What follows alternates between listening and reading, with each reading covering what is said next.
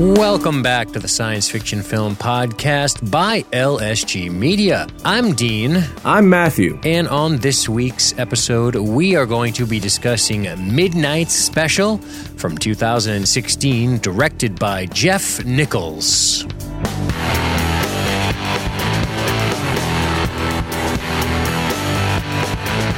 So, Matthew, this is the last flick we're picking before we hit bounty season. We have after this, we have another science fiction movie, actually, from the poll, right? Last Starfighter, which, that's right. Real quick, never seen it.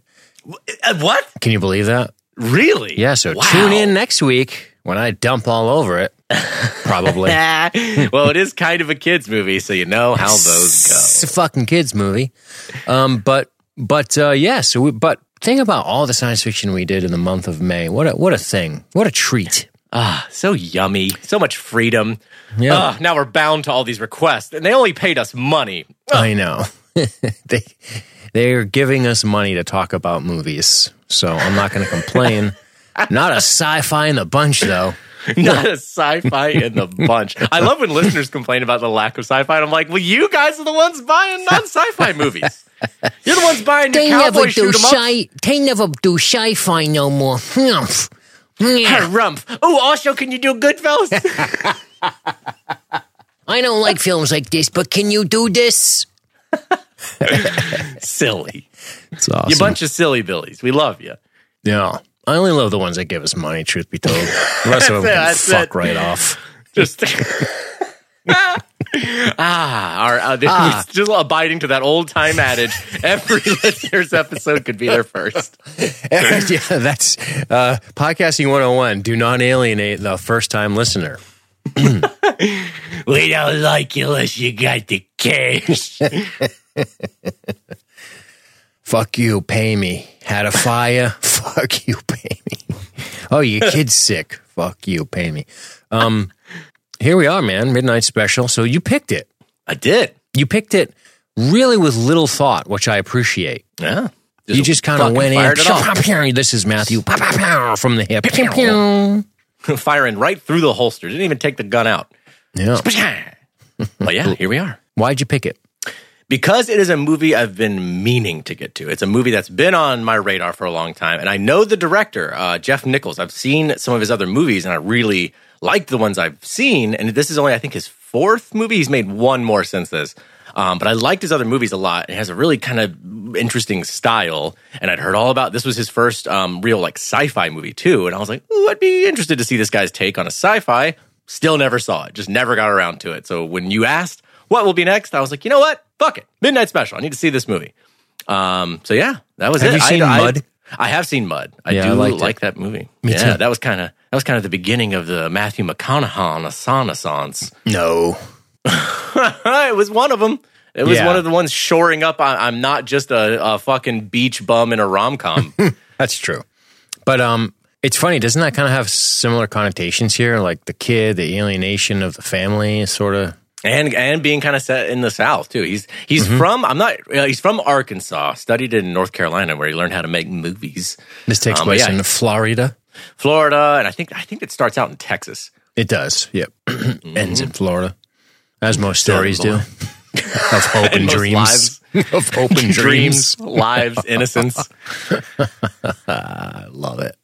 I don't even care. Not having swamp ass. Yeah, but so. You watch it today for the first time. So we're both coming off first-time watches of this movie. I've never seen it, and we haven't really had a hell of a lot of time to think about it. But we're gonna kind of dive into this and just see what happens, Matthew. But what were your impressions?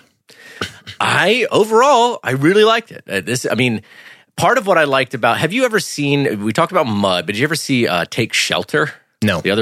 That's another movie that Jeff Nichols did with Michael Shannon. And that is it's a good movie, but the centerpiece of that movie is Michael Shannon's performance. And he's fucking excellent in that. And that's honestly the first time I ever really took note of him. I saw Revolutionary Road, and that's back when Michael Shannon was still. Too.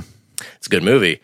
But he's not a big part of it. He's kind of a smaller part, but his part is really interesting. And even though it's on screen for a short amount of time, he has a real impact in that movie. And I remember even then being like, that guy's good. I kind of like that guy. And then when I saw Take Shelter and he's like the lead actor in that, I was like, fuck, Michael Shannon is really good. And then I started watching Boardwalk Empire. He's fucking excellent on that. And pretty much anything he's popped up in, I kind of, my ears perk up a little bit. I'm like, ooh, Michael Shannon, he's really good.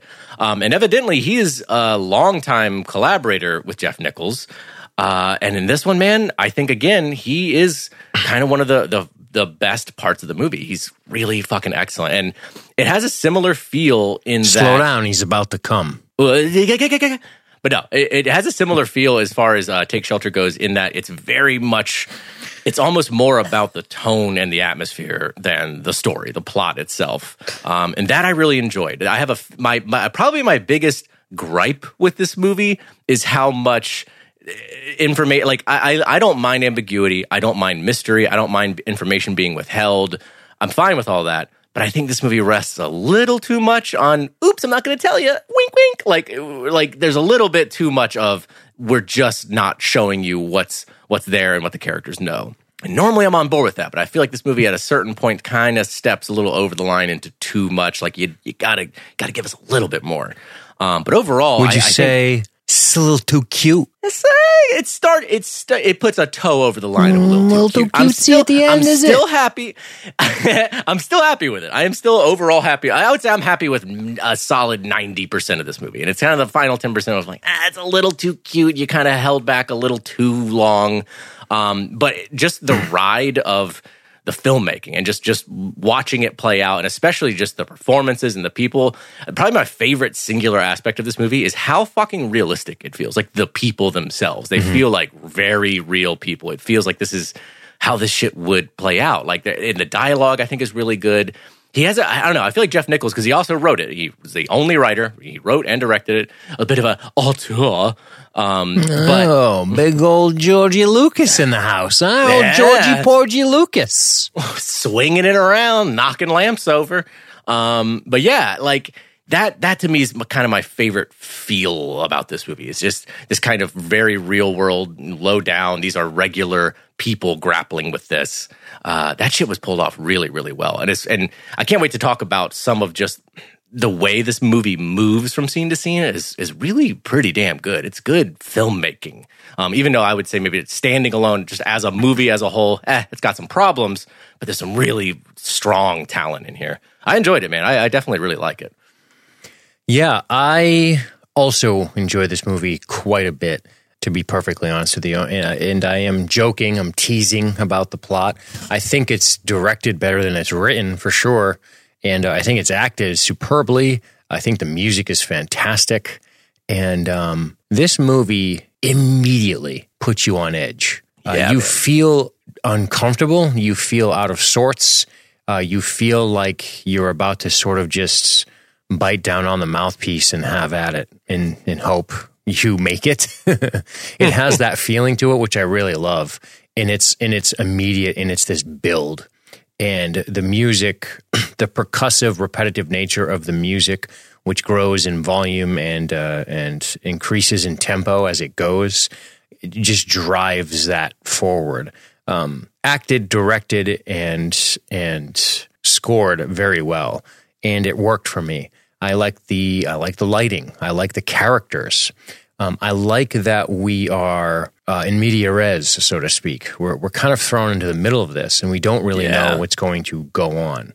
It made my head spin with ideas. I actually wrote down a little side. If we ever, depending on how our role-playing podcast goes, I wrote down this little idea for it made me think of wouldn't it be cool to see this set in a different setting with different characters and different stuff? And I made a little note of that, which I'm not going to share here.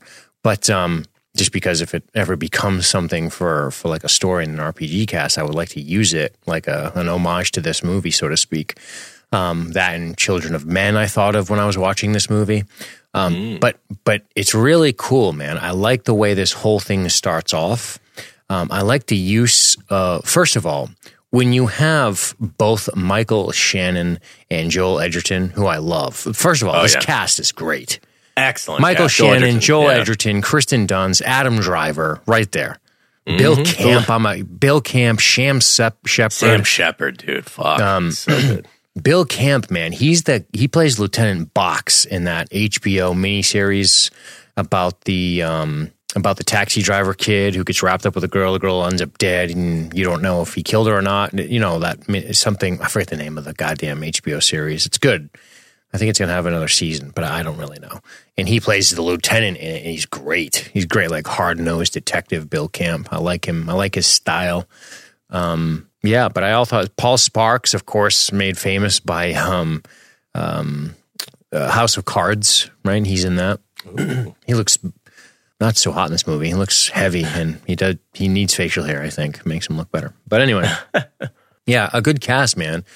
And it starts off just pounding, and you can feel the anxiety creeping in as this pushes on. And let's be real.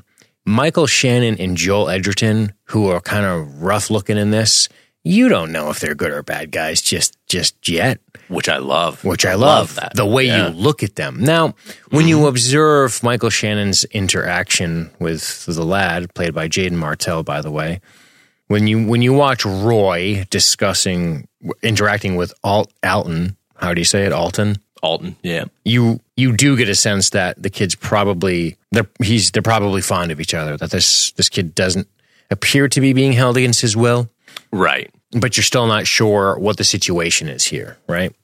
Yeah. This is why I never trust Amber Alerts. That's one of my more like.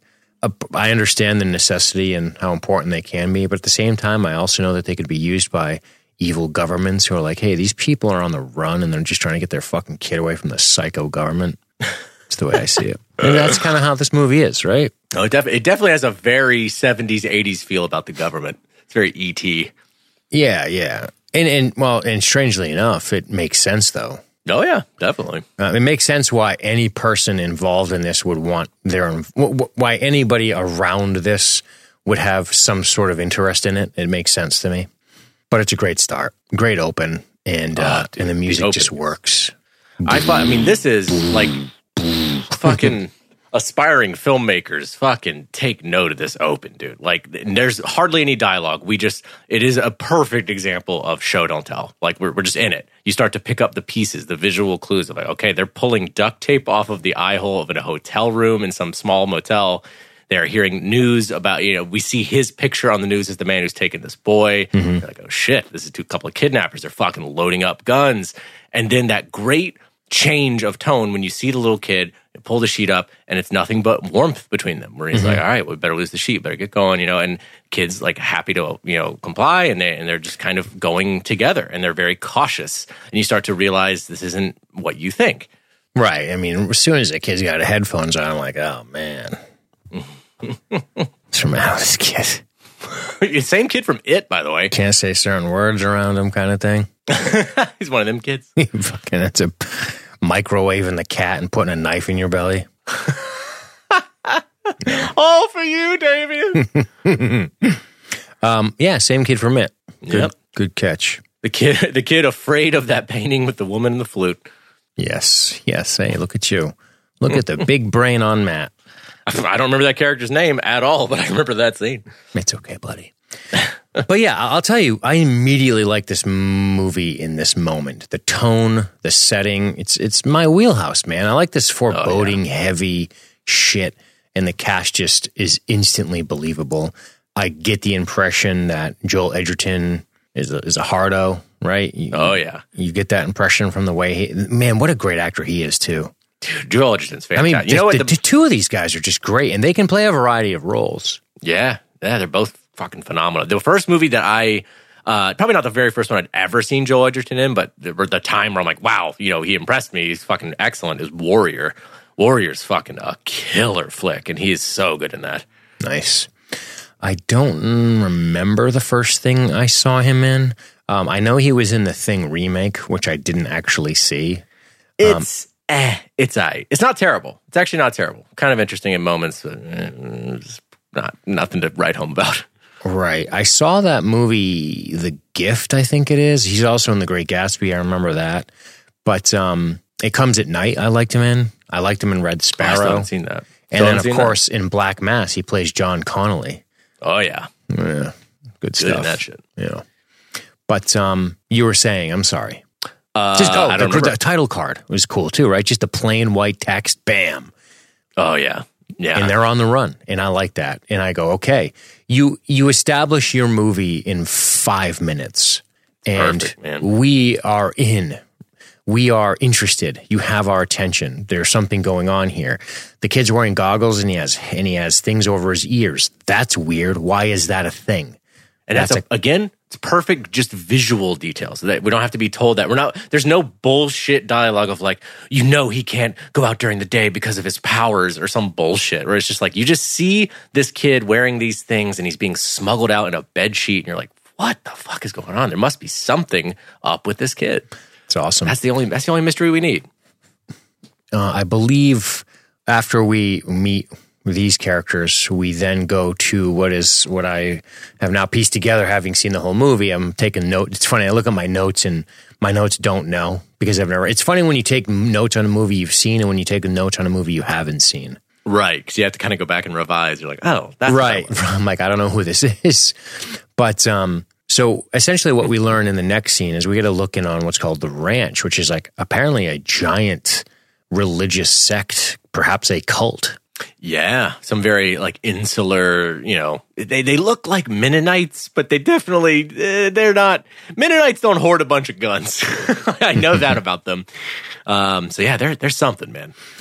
So there's a time crunch, right? We meet Calvin Meyer. And this is just a great reveal. I love that we see the Amber Alert play out on the television in San Angelo, Texas. And we see these 3 men behind this nice desk. Very responsible looking white people, which I appreciate. Right? They're all older. Well, one of them's younger, but middle-aged to older white men, which immediately made me feel a little safer. Oh, I can trust them. I was like, whew, the first scene was a little rough. Those boys were rough-looking, swarthy, maybe even swarthy, you could say. But when we got to a more brightly lit spot where there was nice, handsome, and trustworthy whites, I felt a lot better about the movie. So there's that, right? Dean Martin for 2020. Put trustworthy whites back in government.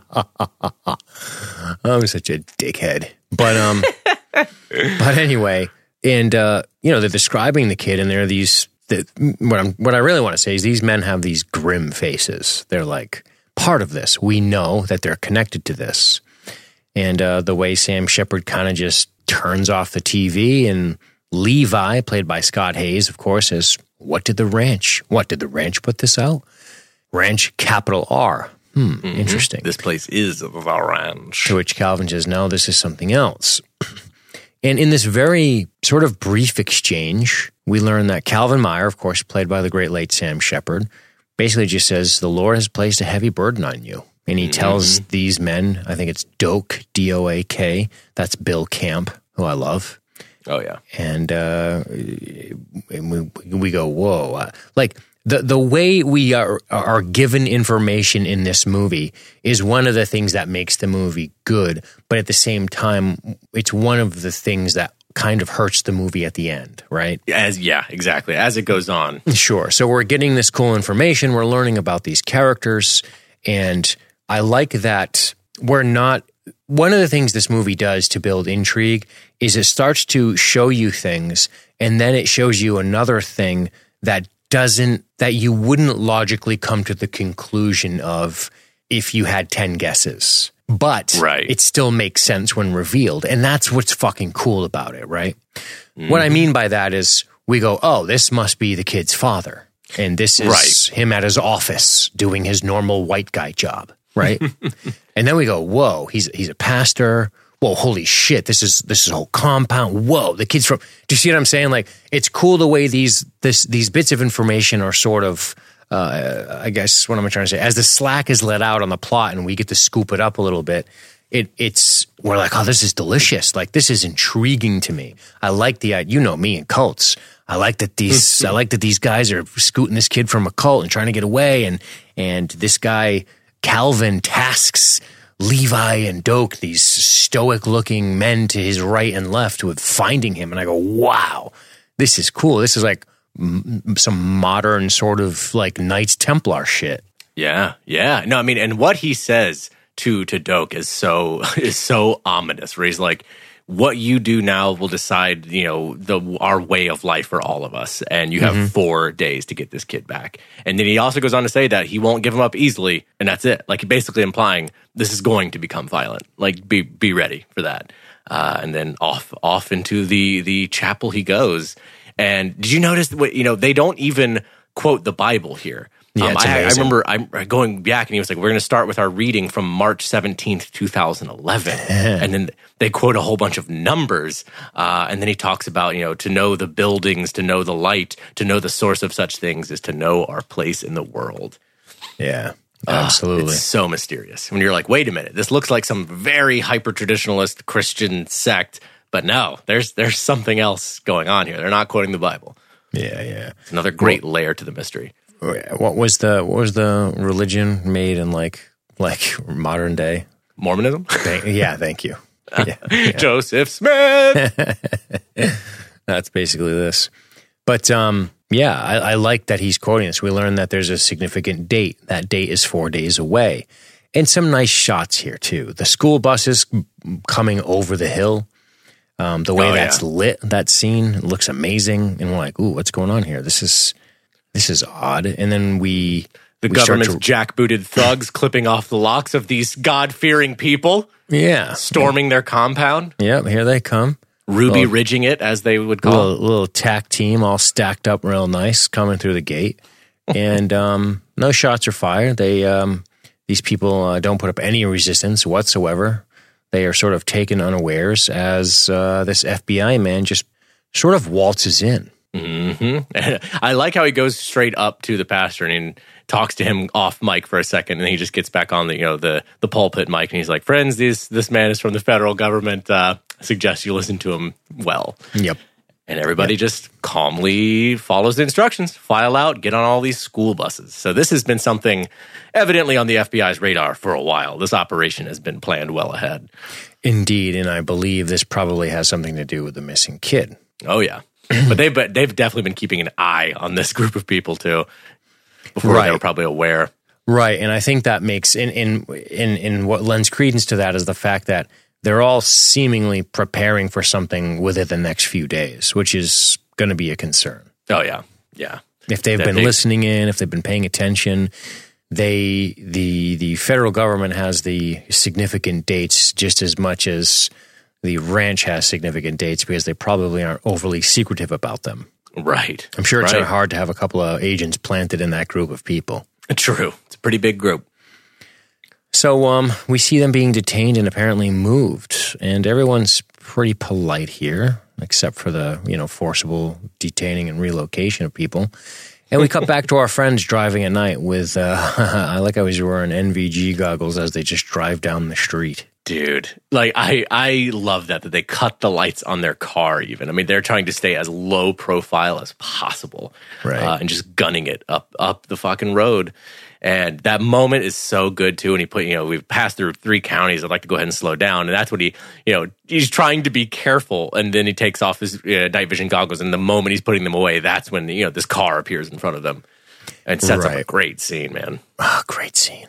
It's so good. This scene is excellent because it immediately tells us that these guys are very motivated to do whatever it is they're trying to do. Oh, yeah. And very capable motivated as well. Like they're not shaky about this. I mean, they're not excited about it, but they're willing to do whatever it takes. And honestly, I feel like that kind of gets at the real heart of the whole movie is just about conviction and faith, and that you will do whatever it takes to get this done. Right. Yeah, absolutely. And we see that on display here. And one of the important things about the conviction and the faith as a theme in the movie is that it also lends credence to the mystery of the boy. Exactly. That there must be something massive. Like, I like that, again, kind of like how we don't get any corny-ass dialogue talking about the boy or flashback showing his powers growing like some shitty X-Man movie. Like, we just see the way the rest of the people around him are behaving and how seriously they take it. And that lends credence to, wow, there really must be something important going on here. This kid must really be important. Right. So in the aftermath of the accident, a state trooper arrives on the scene. And of course, one of the things I actually really appreciate about this scene that I thought was unexpected, but also helped humanize these characters, was the way Lucas responds to the person that's hurt in the accident. Yeah.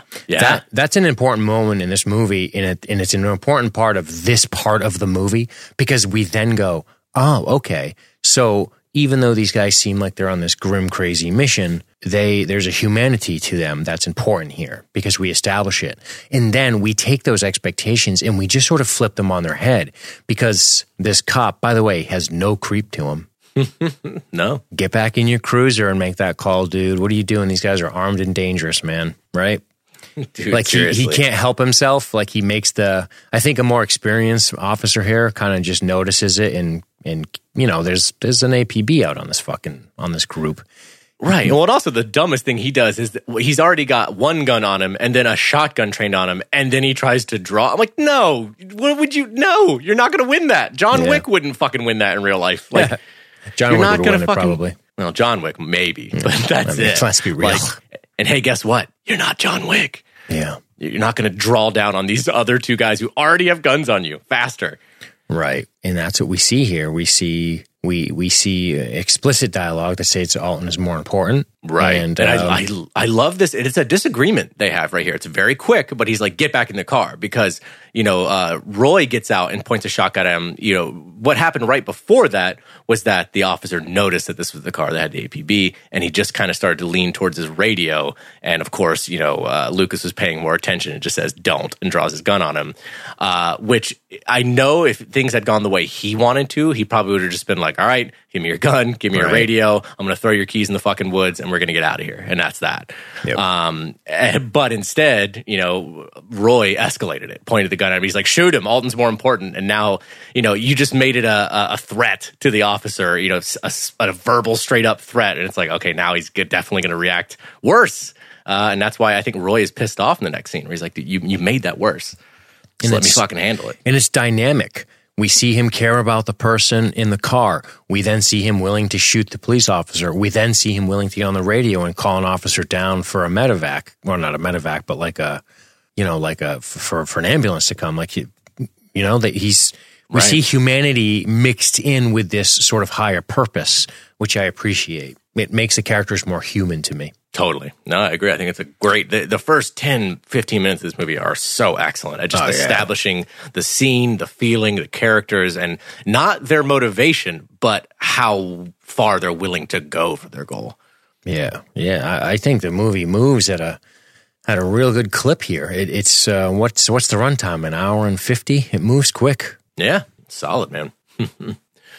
But yeah, Roy tries to reassure, you know, the kid here, telling him everything's fine and buckled in. But like we were saying, this is also the moment where Lucas is kind of like, you shouldn't have been that way back there, man. Let me handle it.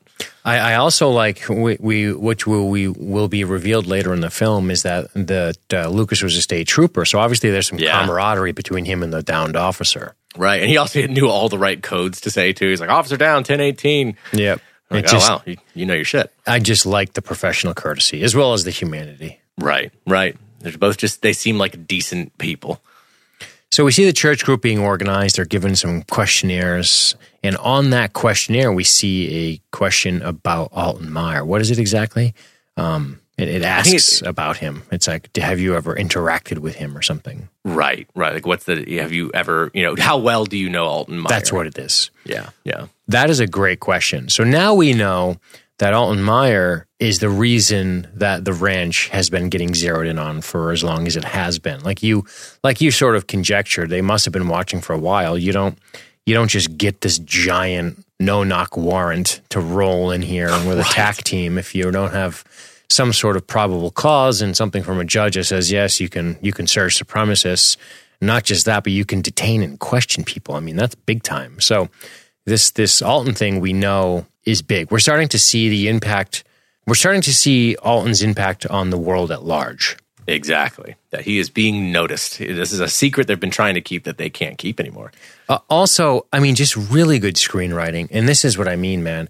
We're seeing so much of this movie take place without the need for dialogue. And I know I'm a broken record when I talk about that, but because I appreciate it so much, I like seeing it.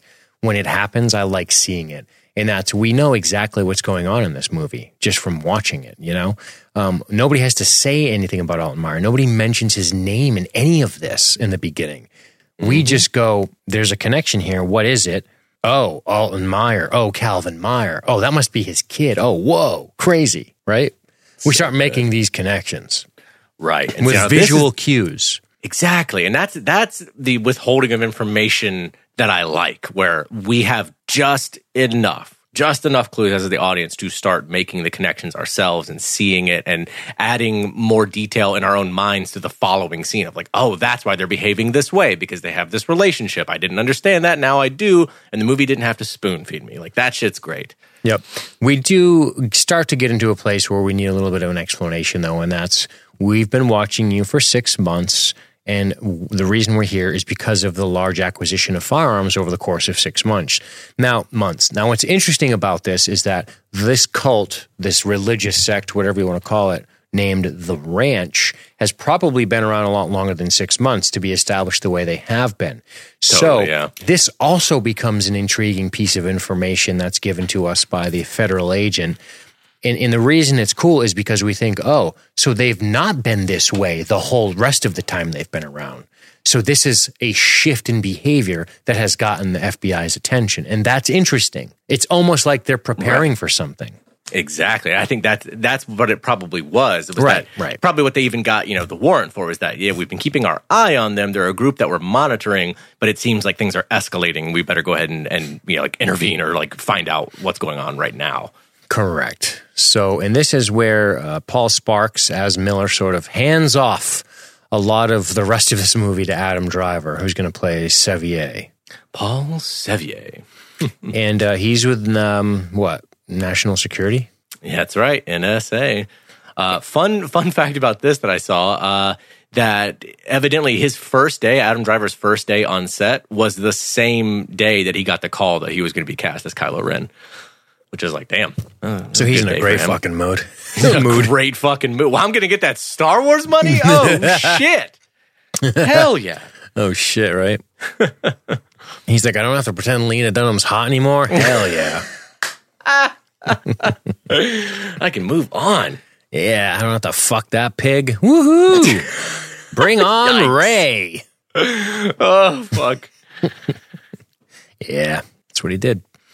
But anyway, he shows Calvin some paperwork. He says the following: Meridian Alpha, Red Saber, 5320, 377, 127. Calvin says, oh, these are sermon excerpts. And that's when Calvin says he wrote these down. And Sevier reveals that the words and numbers contain sensitive information which were transmitted by satellite and also encrypted, which is literally a crime of treason. Yeah. And Calvin says it came from the boy. So this is pretty cool. Oh, yeah. So now that I've seen the movie, I know that I kind of understand the scene better, which is the ranch has sort of elevated Alton up to this sort of messianic status. And the information that he was blurting out, which Calvin took it upon himself to write down, is actually information that Alton gleaned with his fucking Akira powers from some highly encrypted government satellite. That's really cool. Very cool. That is a really cool concept. Yeah, that he can just somehow intercept and hear these numbers, these patterns, and decipher them. It's like that's the craziest part. It's not even that he can just hear them, which is already fucking wild, but the fact that he can decipher this encryption. I think even Paul is like, that's mathematically impossible. Like, you can't do that. Like, there's no code breaking of that shit. So it's at this point where if you're Calvin, aren't you like, well, I guess our religion is kind of bullshit. Kind of, a little bit. You're like, oh, that's what? It's just a bunch of fucking Fed shit? So, like, the kid found a monster manual, 3rd edition, in the woods, and we base our religion around it? Whoops. Oops. That's and also, I mean, it's like, uh-oh. You gotta do the math on this, which is kind of funny, because it's already been established that Alton is 8 years old. And I'm assuming he wasn't talking. I mean, he was probably a fast learner because he's a fucking, highly evolved alien child. But call it 4. I imagine, right? Like he was probably starting to talk around, 3, 4. And so this religion, well, maybe they were, what I really like to think about is maybe they were a regular, more traditional Christian sect before this kid started I think speaking. that's what happened. Right. And their whole thing started to morph. Yeah. When they were like, oh, this kid's actually the mouth of God, and we got to pay attention to what he's our prophet. Yeah, sadly, some of the intrigue which is left uncovered, I think, kind of hurts it a little bit towards the end, because it does leave a lot of questions. And I think one of them is, so wait a minute, right? When we start, we talked about this with our Star Wars pods. We covered Insurrection last week, and the week before that, we covered Generations, right? And we do a lot, obviously, a much different film here. But I think one of the things that we do is we ask ourselves questions, right? We start to go, wait a second.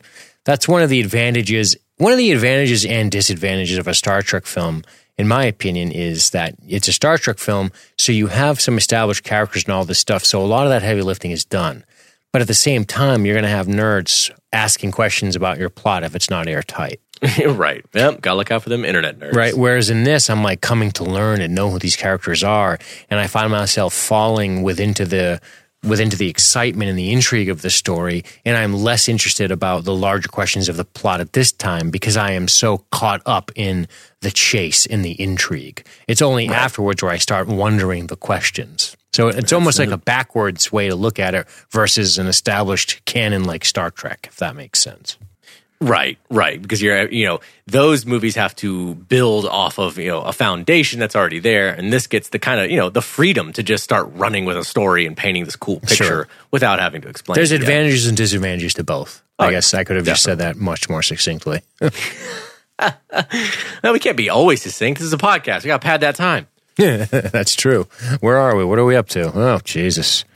Have we got enough to call it quits? Yeah. No, not quite. Check the clock. All right, we got to keep talking. Michael Shannon's good. The biggest fucking hacks. Michael Shannon, crazy. I mean, boy, what an actor. Yeah. Riveting observation. Yeah, 42 minutes. We need to go a little longer, I think. So, where were we? No, but yeah, I like this. I like this moment where Sevier, we are upping the stakes a bit here. We're starting to learn the government's interest in this case. Right. I guess they've essentially been detecting that their shit is being intercepted.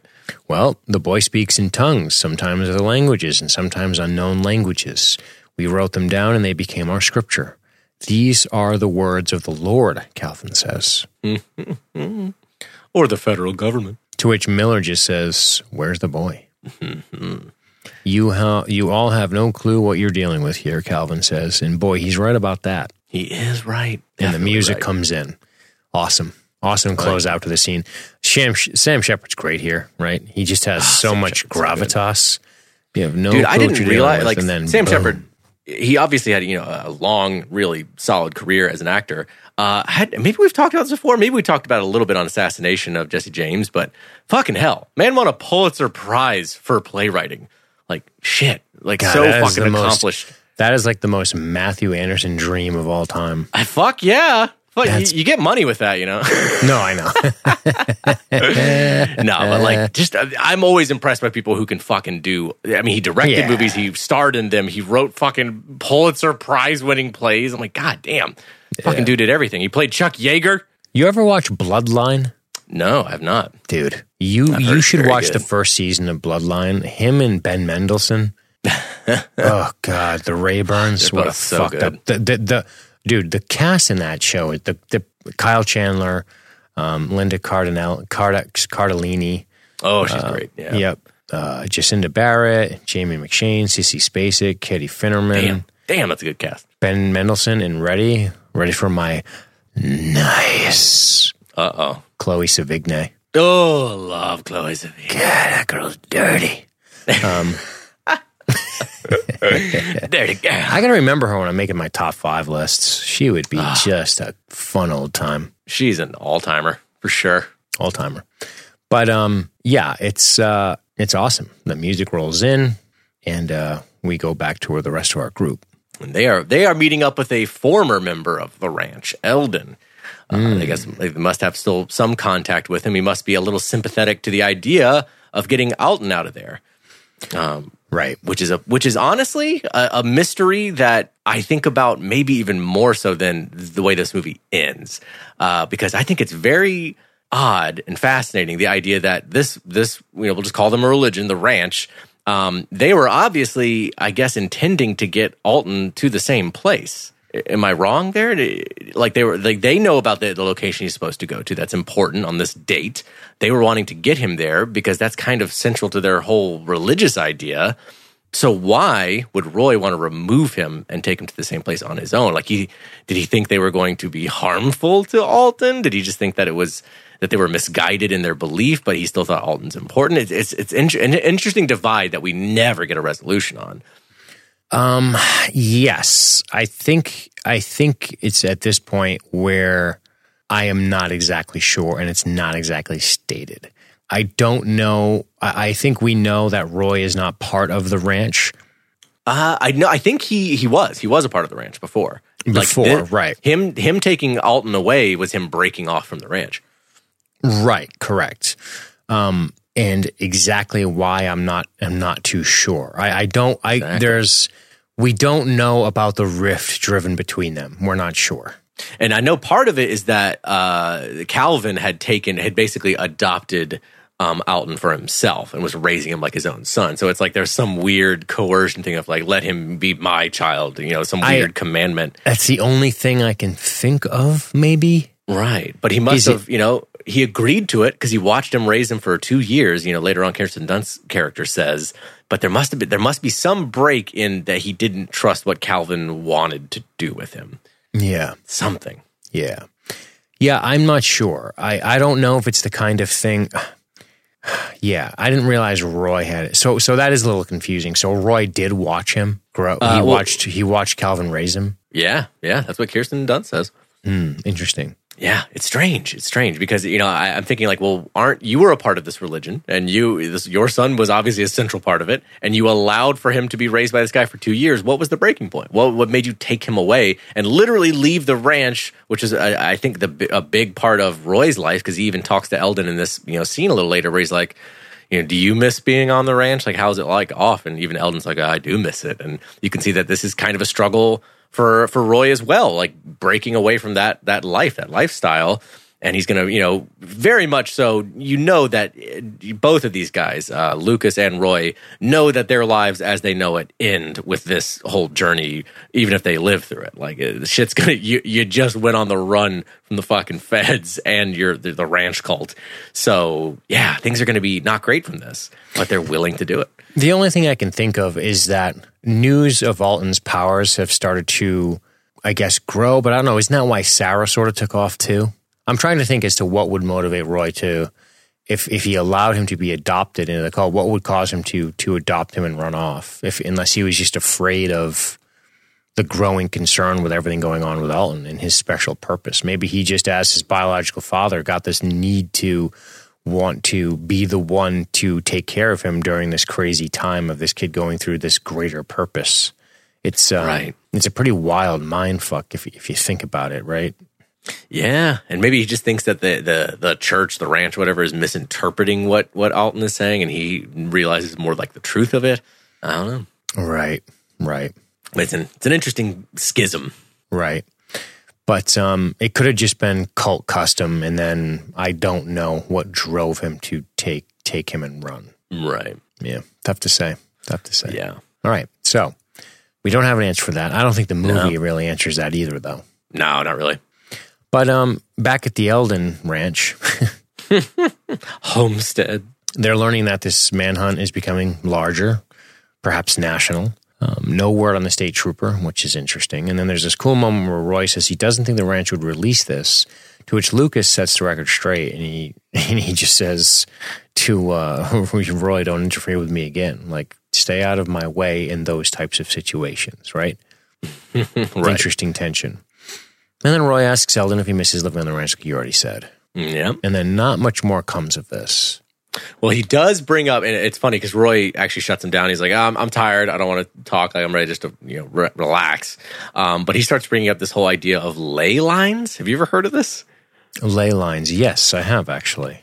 Yeah, the alignments of landmarks, religious sites, and man-made structures. And it's kind of some pseudoscience-y belief shit, but it's still it's interesting in the way it's applied to this movie because it's kind of this belief that the lines between those places are not accidental, and that basically the paths between them and the spaces between them have some kind of significance, or you can there's something between them. Right. Yep. Like the alignment of cities along a map or something. Right. Right. Yeah. Which I'm like, it's probably more so because they're next to water sources, but whatever. That's fine. Yeah. That's fine. I have done zero research on it, so I couldn't tell I have you. no fucking idea. And by research, I mean I've never listened to other people smarter than me that know about it, discuss it, and then I copy what they say. I haven't done that yet. I haven't assimilated the knowledge that's out there from smarter, greater men than me. Bigger dicks, stronger chests, Bigger dicks, all around. Much better lovers, probably A+ lovers. Yeah. But no, great scene here too, where we finally get a real glimpse of This is sick, man. Alton's powers when Roy's shaken awake as the entire house starts to throttle, and he immediately knows what this means too. Like, I love how he's not confused by it. Him and Lucas both go running down to Alton's bedroom, and you just see Eldon locked into this, like he's locked into a gaze with Alton as he's beaming this fucking Cyclops ray into his eyes. It's crazy, dude. I love this. Which at first, I'm not gonna lie, my first knee jerk reaction here was like, "Oh, was he coming into the bedroom to be a creep?" Oh, really? For like a split second, I'm like, "Oh, was he being a creep?" But then, in the very next scene, he's like, "I had to see it one more time. I had to see what he can show us."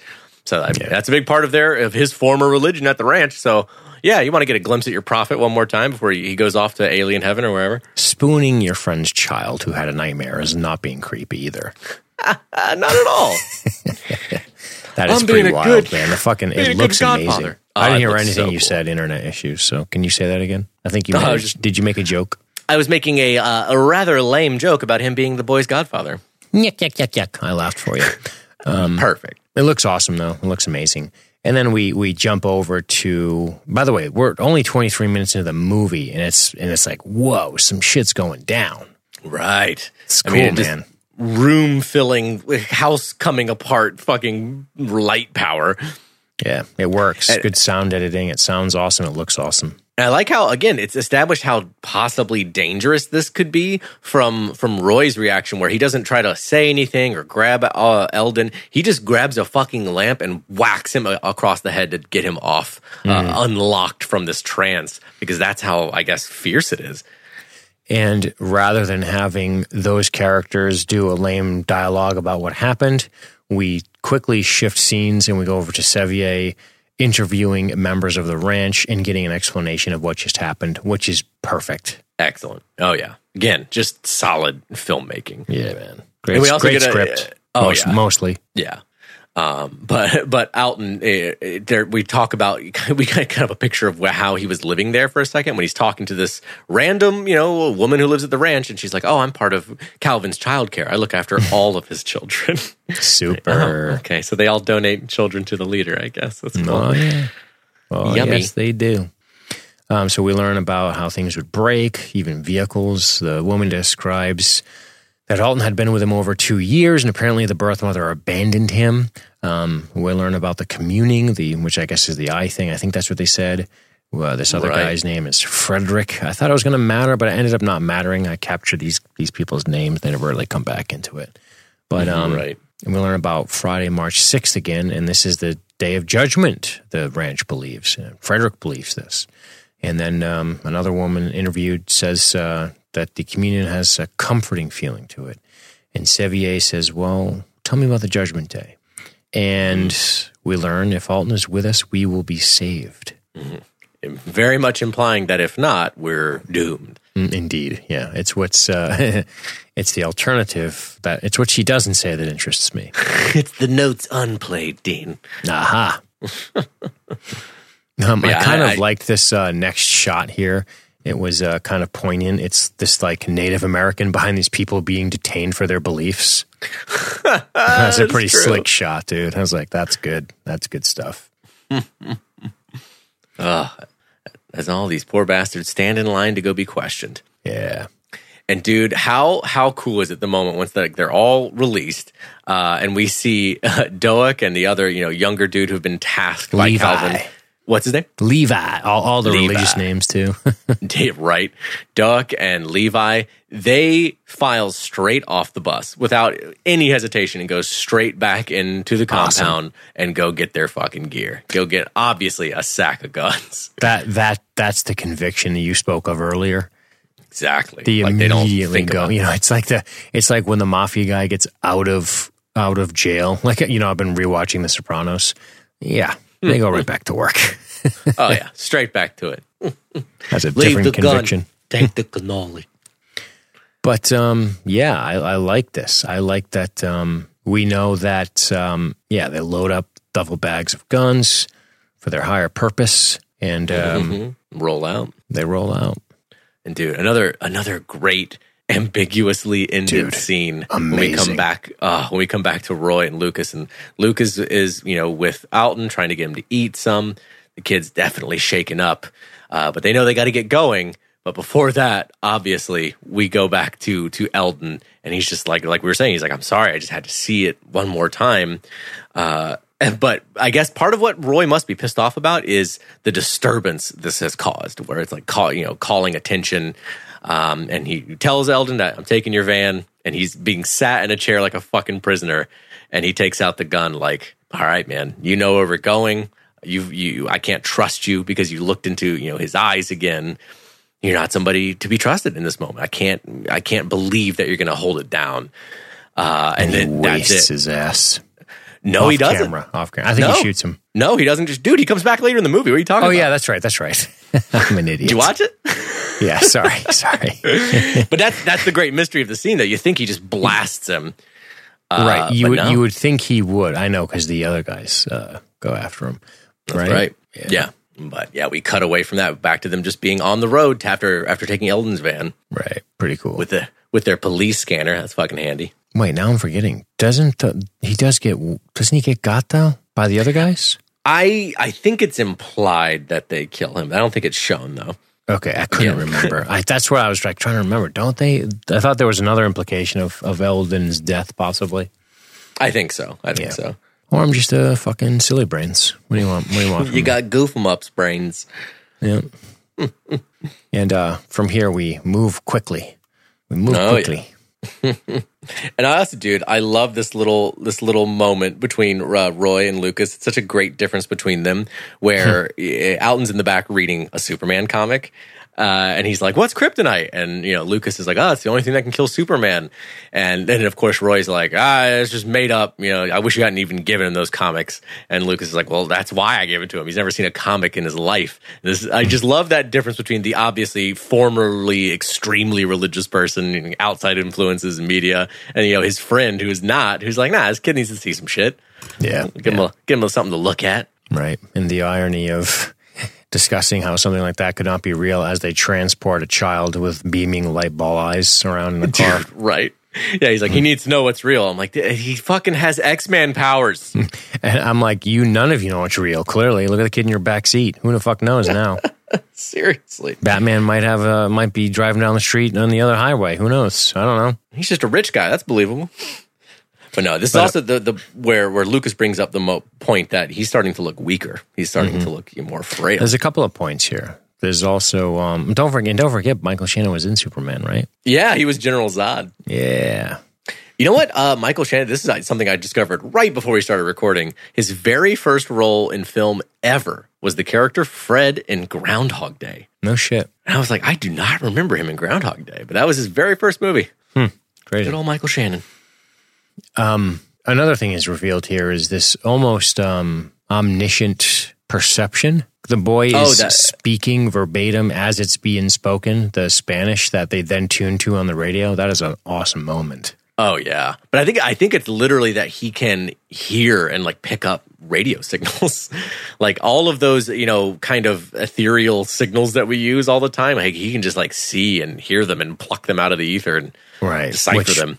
Which sort of still kind of makes the point of his omniscient perception, because everything is wirelessly transmitted. So like all the data and information going, he's privy to. And he gets it before it hits the actual receiver of the radio, which is why he can speak it as it's happening. Exactly. So it gives the illusion of clairvoyance, although I think he does have some clairvoyance too, or we're led to believe. Mm-hmm. And another great thing that this scene establishes in a subtle way is that Lucas doesn't really know Alton that well. Like it's not like he's some old longtime friend who also broke away from the ranch. No, like he's never really had too much exposure to Alton before this, because, you know, Roy's like, oh, well, watch this. And he turns on the radio to show him. And he's just kind of shaking his head like, wow, he can also do that. Like he is still learning things about Alton. And that's an interesting point here, that these are not guys who've been around each other recently. Not recently, but I believe that we're led to believe that they have a very strong bond from their past. In their past, exactly. Yeah. But I don't think, you know, before a couple days ago, because he wasn't part of the ranch. Exactly. Yeah. Right. Yeah. Cool. So they stop at the truck stop, and they leave Alton in the vehicle, and of course, this leads to this amazing moment. This amazing visual moment is awesome, man. The fucking lights in the sky, and then what I assumed was meteoroids crashing to Earth. That's what I thought at first. It was not, and I was like, oh, this is like doomsday. This is part of some end of the world shit. He's the Jesus kid, right? That's where my mind went. Mm-hmm. Less into the practical, oh, it's a satellite that came down. Totally. No, I thought the same thing at first too. I was like, did he just call down fucking fire from the sky? Some fucking ancient Egyptian God's wrath shit? Absolutely. And by the way, who are you, lady, touching this kid's goggles? Get the fuck back in your car. Dude, yeah, what's up with that? I'm like, I can totally understand like approaching a kid who looks to be by himself in a parking lot and being like, sure. Yeah, and be like, hey, are you all right? But wanted to walk up and be like, what's all this? Like, hey, none of your, this is the kid you don't know. Like, why are you touching him? Fucking weirdo. Mm-hmm. Yeah. But also, this is, Roy makes a quick phone call here. We don't know who he's talking to, but he's saying, hey, we'll be there soon in a couple hours, so that we know where he's headed to the next known location. They're not just heading straight off to the final place. As we're sitting here talking about this movie, my mind wanders to the possibilities to the unanswered question that we posed to each other earlier, which is, why would Roy leave the confines of the ranch? And it's very possible that it's just that simple feeling like I can hide him better than the cult. Because if Roy was still at the ranch, and the ranch was still, and they were all there, and the FBI showed up, Alton's goose is cooked. Like, they have him. That's true. So it's possible they're like, we lack the mobility and the ability to hide him because we're centrally located at a compound. If I sort of make a run for it. Now, that doesn't so obviously he does that without their permission, because obviously they're concerned that they don't know what he's doing. Otherwise, they would have sent Doak and Levi after him. Right. So that it still doesn't explain, like, him doing that, sure, but do they just... It could just be a simple thing like, oh, the dad's gone rogue and this kid's our fucking savior. We write scriptures based on his glossolalia. How's that for a word?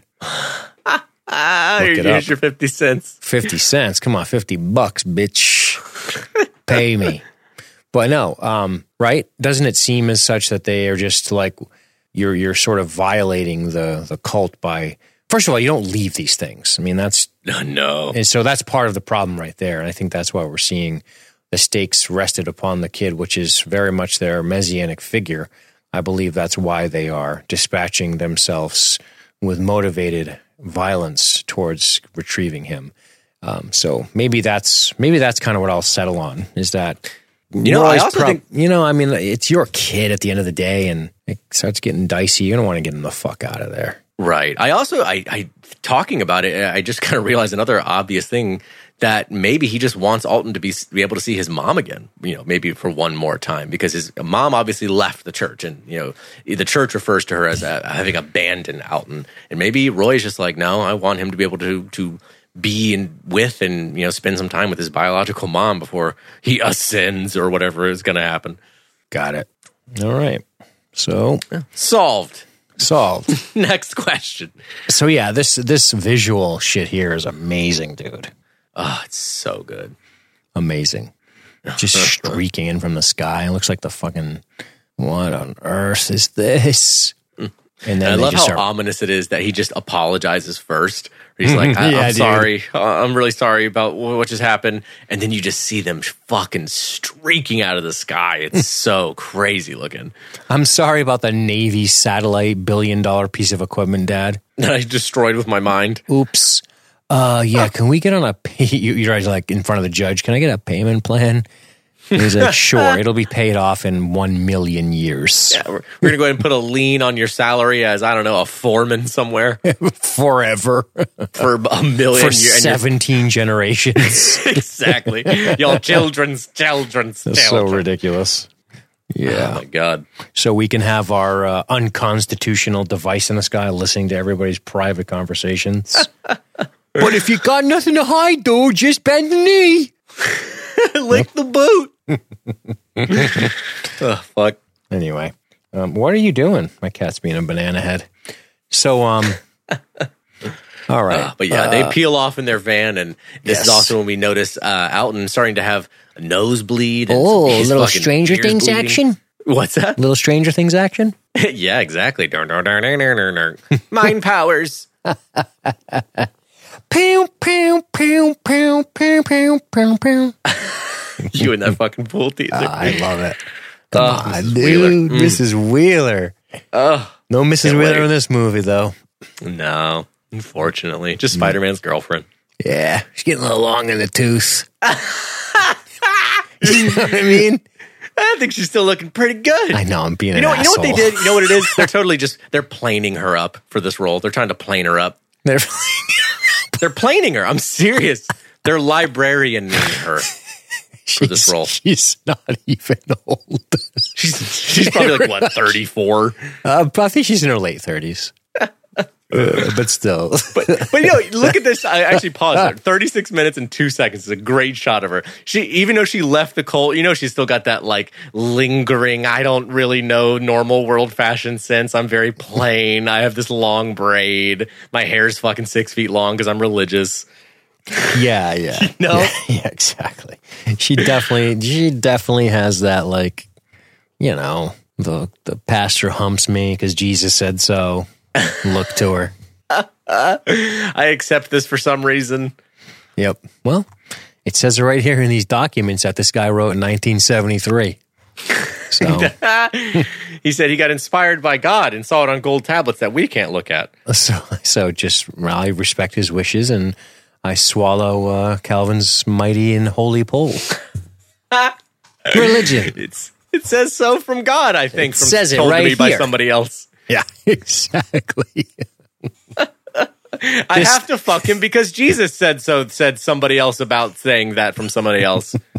It's written down right here on this legal pad in 1974. Okay? It's legit as fuck. Oh, fuck. So, yellow legal pad in crayon. Yeah. So every fortnight I climb up upon his mighty pole and I ride him until he fires his holy water into me. That's what we do. Water. Yup. And hell is waiting for you. LSG is waiting for you. But Alton's mom, Lucas and Sarah, meet for the first time. She says she missed the boy, of course, and they go into her house. She claims to have a present for him, and he plays with some cool Legos. Sarah and Roy share an intimate handhold, so there's still a fondness here. And Lucas cleans his firearm, and then they go to bed. Mom tucks him in. I have the feeling it was purely a religious split between them, a belief split. I think they still care about one another as individuals a lot. You get that sense between them. I think she kind of split when the boy had really weird powers, which kind of makes me start to like sort of round this out a little more. She realizes the kid has powers, so she kind of splits a little bit. Although there is that symbolic moment of her cutting her hair at the end, which would almost signify she's letting go of her cult past. I think so, yeah. But she's already kind of out of it, so maybe this is a complete severing, a metaphorical as well as a literal severing. Right. right. Because I think that's, again, it's all the visual clues. But I think even, I was making jokes about it, but just the way that she does dress and look, and like she still seems like she's, out of place in like a modern culture and is not comfortable with it yet. And I imagine she still holds on to a lot of that. And by the end, I think, she's resolved.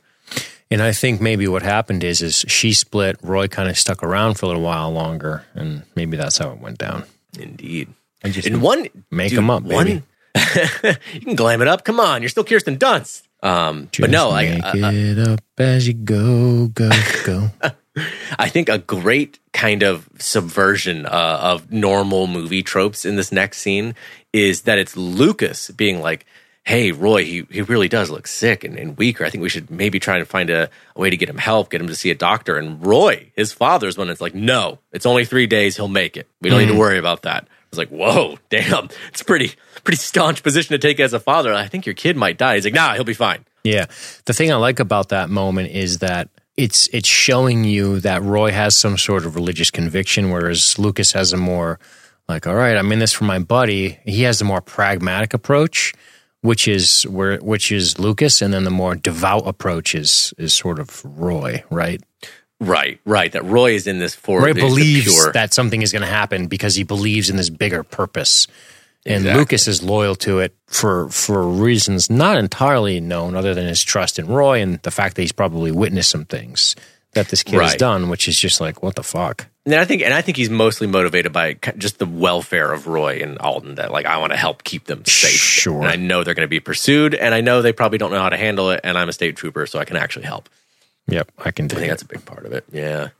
But it's cool. It's a cool moment of Lucas being the one that's like, I don't think we should keep pressing on. Maybe we should look at into the welfare of Alden. But Roy's like, no, I have belief that he will be okay. I'm not concerned with how it appears. Good stuff. Yeah. And dude, great fucking scene with Levi and Doak here. I fucking love this. This is awesome, man. Just the opening dialogue to this scene, I fucking love. They're just staring out at this house. We don't know whose house. I mean, even the tension, the underlying tension here of we don't know where they are. Maybe they're right outside of Sarah's house. They're right there waiting. We don't know. But Doak's first line, I'm an electrician. Yeah, it's awesome. That's so great. We know what these guys are up to. We already know they're essentially church hitmen at this point. But his first line, I'm an electrician, certified in 2 states. What do I know about these things? It's so good. That's such a great establishing of how in over their heads each of these guys are. And I like that. I like that it shows that Calvin entrusted these guys simply because they can be trusted. Right, exactly. Right? I know I can. They're devout and they can be trusted. That goes a long fucking way. It does. It goes a long way. They're willing to do it. We see them do it. Yep. It's funny, and I'm sorry to keep doing this, but I have just watched 2 seasons of The Sopranos. But that's a lot of what it comes down to, is the devotion and the willingness to do something. A lot of these guys in The Sopranos, they've killed some people, but they don't have like martial training, so to speak. They just have devout willingness and the attitude to do what needs to be done in the most grim and dire of circumstances. Exactly. And yeah, maybe a couple of them are boxers or whatever, but truly, when it comes time to like killing, when it comes for murder time, there's a certain mindset that you have to have to do it. And I like that we're seeing this moment with Doak and Levi. They're not really killers, but if there's one thing we've seen throughout the entirety of this movie, which you put at the front of it, it's this devotion, this idea of devotion and the will to do what needs to be done. Right. And dude, again, just excellent fucking filmmaking here. I can think of so many, shittier scenes and shittier movies where essentially the same scenario plays out of 2 guys are sent to track somebody down, and they're starting to track down people who know the people they're looking for and intimidate them and question them. And it always, I feel like a lot of movies will rely on an actor to be angry to get across the intensity of a scene. And I love how all we see in this scene is an establishment of these guys being in over their heads, but Levi reassuring him with, he wouldn't have asked you to do it unless he knew you could handle it. Like basically another matter of faith of like, it won't be beyond you because it must be done. And like, it's what's needed. So our faith will see us through. And they fucking take 2 fucking pistols, a roll of duct tape, and walk calmly over to the store and ask if this woman is Sarah Tomlin's mother. And she says yes. fucking cut to the next scene. That's it. That's all we need to know. We know that a bad thing is about to happen. Yep.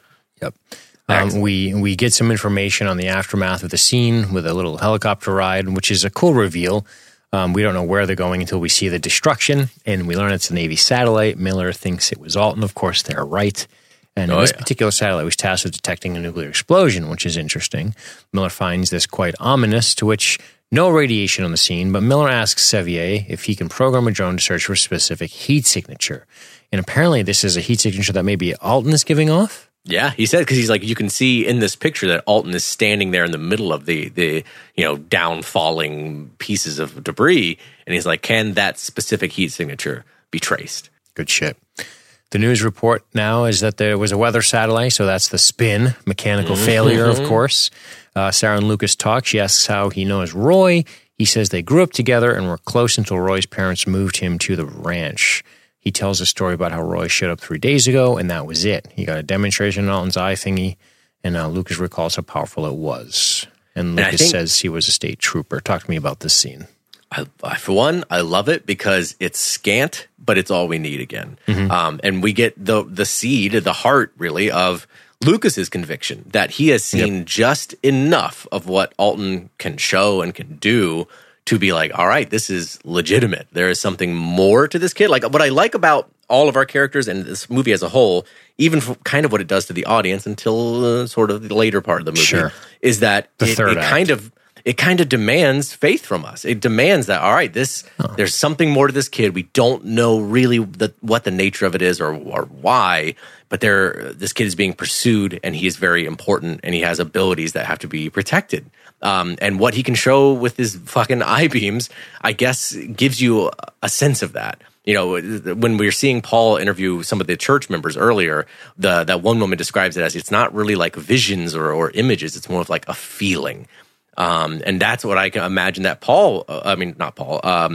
Lucas probably saw when Alton showed him that a vision, a feeling of some kind of higher truth or something beyond us. And that's all it really is. No definition, no clear explanation, but enough for him to say, all right, I'm willing to put my own life on the line to go after this. And, you know, I think him caring about Roy as much as he does certainly helps. But yeah, that little piece of what Alton can do is enough for Lucas to go on this journey. Yep. And I think it also cements the relationship between Lucas and Roy quite a bit, as they must have had a very strong bond prior to this severing. But you're right. And even if it had been severed, that Roy would come back with his son in this situation to Lucas to entrust him with this, that's a pretty big token of I still trust you. Yep, absolutely. Good way to say it. You're doing really well tonight. I'm on my game, baby. There's meat on the bone with this. I just wanted to tell you, I think you're doing a good job tonight. Oh, thank you. I'm proud of you. Thank you, Big Daddy. Yeah, you're doing really nice. Nice work tonight. Really flexing. Yeah, I'm going to give you a gold star. Oh, Pearl will put up on the sticker board. Awesome. When I get 10. Well, we'll talk. When you get 10, we'll go to the toy store. Ooh, but we'll get any toy you want. Yep. Me and you. You're going to put your shoes on. You're tying them, though, kiddo. I think you can do it. Yep. I'm all thumbs. We're going to put your goggles on, your fucking shooting goggles on, and your shooting earphones on, and we're going to... did I say shooting goggles? Swimming goggles and shooting earmuffs. You sure did. I'm like, are we going to go mass shoot up a fucking toy store, D? Ear protection. And you're going to tie your shoes. I'll drive, but you can sit in my lap like it's 1983. And then... I can hold your beer while you drive. Yeah, hell yeah, dude. And we're going to get you whatever toy you want in the store. So keep it up. Keep it up. Good times. Yeah. But... let's talk about Sarah asking Alton what happened at the gas station. Did you mean to do that? Yes. Why? They're watching me. The police. They talk like police on the radio. What do they say? Asks Roy. They are looking for me. Damn. Mm-hmm. Can't hide nothing from this kid. Nada. And I think it's this next scene is the one that you're probably thinking of earlier when they're back at Eldon's place. Yep, I am. Right. And I'm pretty sure... I'm trying to remember here. I don't think you see Eldon, which is kind of what it implies that they take him out. Right. That's why I thought Roy shot him. No, I could be wrong on that. Now that I'm thinking about it, I'm like, I guess we don't see a confirmation either way. But I had thought that we got a glimpse of him one more time. Hey, maybe Dean's right. Before that Gold Star tries, peel it right off. And we'll try for the toy store next week. Put it back on your board for a bottle of whiskey. Daddy's magic juice. Maybe we can go down to the strip joint and I can just get a blowy. You stay home with your mother. Go on down to the strip club and look at it. Jesus Christ. That is it's the nastiest way to describe going to a strip club, but it's also the cleanest way. There's no swearing, there's no filth, but just saying, I want to go to the strip club and look at it. It's just so gross. I want to look right in its eye. I want to look at it. I want to give that hooker money and look at it. Yikes. So gross. Put your goggles on. Put your goggles on. You can't look at it. I look at it. Mm-hmm. Yeah. Probably rather watch war footage on some of them broads. Doak and Levi go to Eldon's house. It's empty. They find a receipt from the Suzu Rodeo 99. They also see the van. Yeah, I think Eldon's dead. Later, while driving, Alton has a breathing attack of sorts. It passes, but then crazy eye flash moment. Oh, yeah. It's so bright that it's just like blinding to everyone in the car. It has painful concussion to look force, like the car alarms going off nearby. Oh, yeah. God, like you get the sense that it must just be like migraine-inducingly bright. So wild. And he can't control it right here. Yeah, he collapses outside. He's barfing. Looks terrible, by the way. Oh, terrible. Lucas is like, we got to go to the hospital. Yeah, and boy, what a moment of conviction right here. Between the two of them, too. I mean, they're both ready to basically go to blows over this disagreement of Lucas being like, he needs to go to the hospital. Like, look at him. He's hurting. Like, he's sick. And Roy just still standing his ground on no. You know, and a big part of that, too, is he thinks if we take him into a hospital, we get got. That's it. They figure out who we are. So I get it. I see it both ways of, you know, from the outside, just looking at this as a kid, all pale and sickly and puking. You're like, God, something needs to be done. It's at this point where we learn that Alton says he needs to be awake during the day in the sun, to which Roy says, you can't, I have to. It could kill you, Dad, I have to. So this is important because this is where the movie is sort of going to change. There's this turning point coming up here. Indeed. And then for one, especially that Alton, up to this point, he kind of has that I'm the kid with powers, but I don't understand them, can't control them. Sure. I don't really know what's going on. I have to be sheltered and guided. And from this point forward, and what I also find really interesting about it, I know I'm jumping ahead a little bit, okay. But Roy is very ready, unquestioning in what Alton tells them from here on. He's like, when Alton's like, we need to go into the woods. You have to take me. He's just like, okay. Like he starts basically taking orders from Alton. He has full faith in what he knows and says. 100%, dude. And it's cool. But yeah, from this point forward, Alton is kind of the one leading. He's the one who knows what needs to be done and why. Yeah. Yep.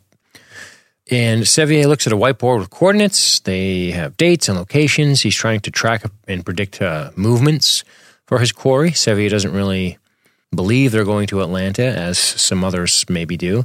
And he says, all these places mentioning the sermons don't matter. He is just listening to the government talk. He's just looking for a language to describe a location, and all he heard was coordinates. And then Sevier starts to make calculations, and then he says, I know where they are going. So good. This I don't fully understand. Well, how do you mean? I don't understand it. Is he just... So what's your take on this?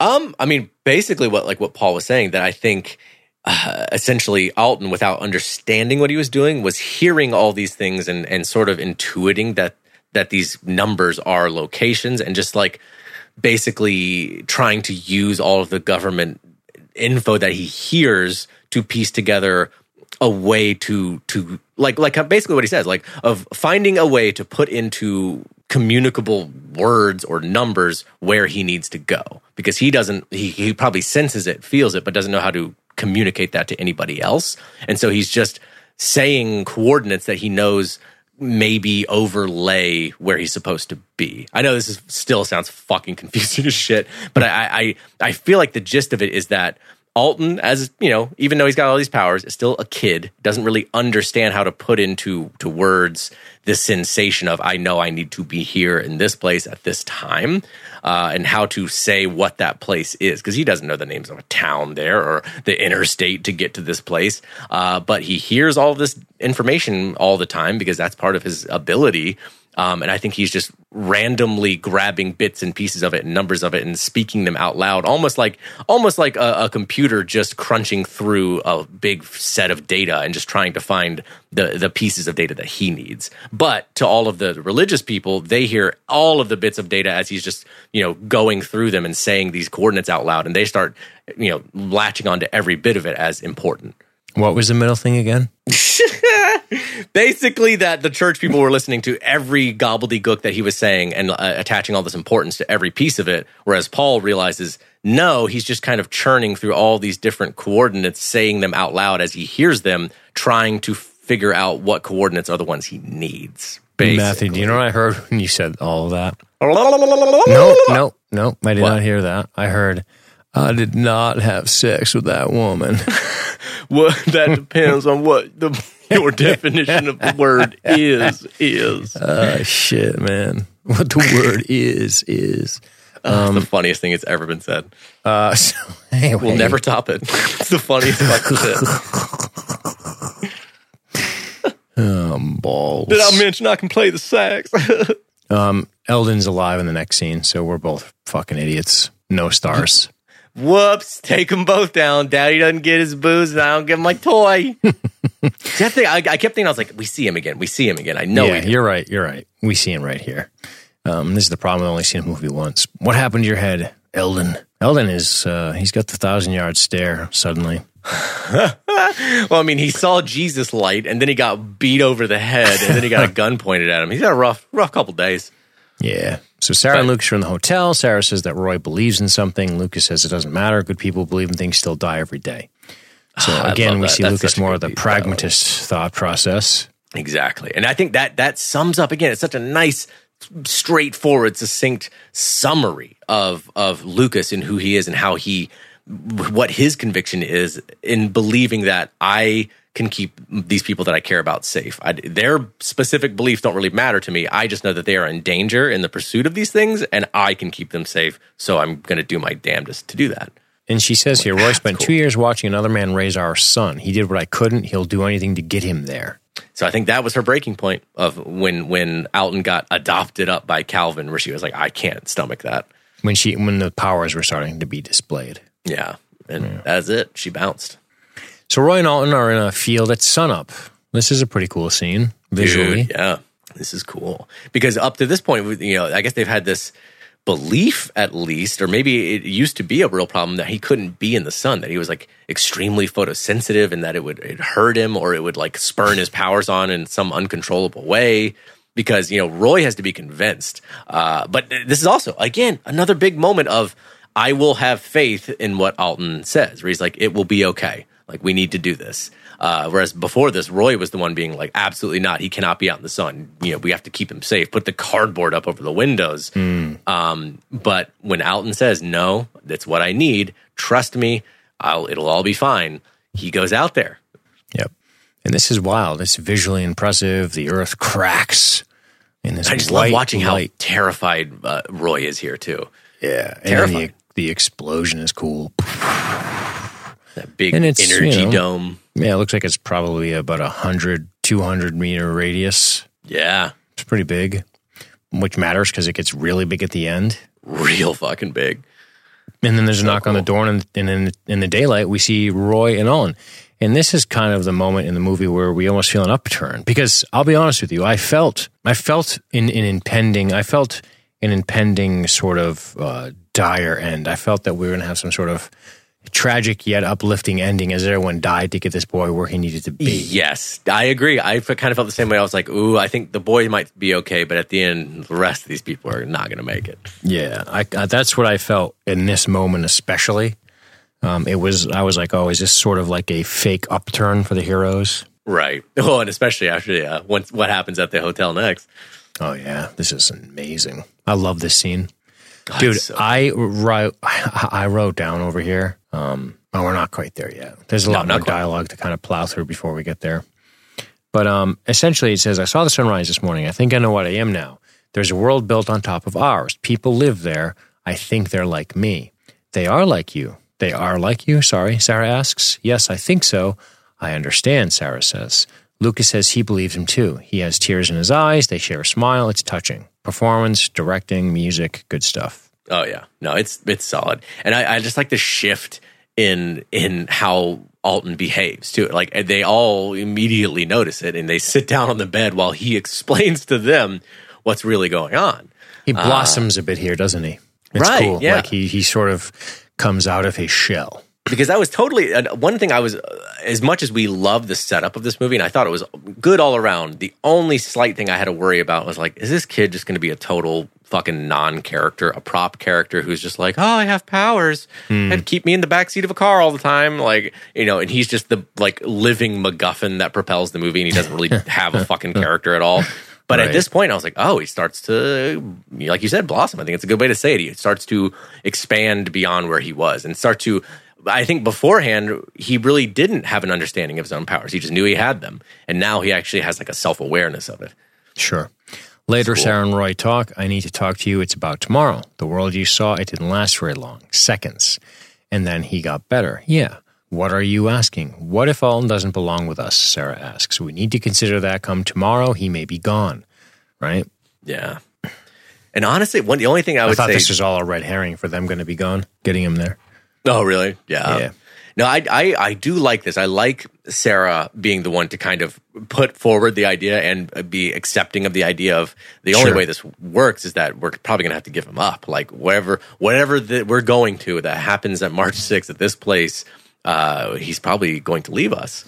And that's cool. That's a pretty powerful thing for a parent to have to understand about their own kid. Yeah, I mean, she's already proven to be a deadbeat, though. Yeah, she's already bounced on this little dipshit.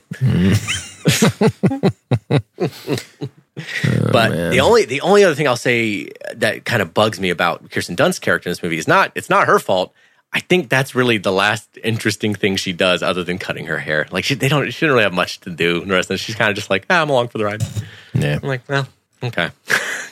Could have given her a little more interesting thing, but I do like that she's the one who kind of forces Roy to reckon with that, because I think Roy is so mission minded that he's not really thinking about what happens after. Sure.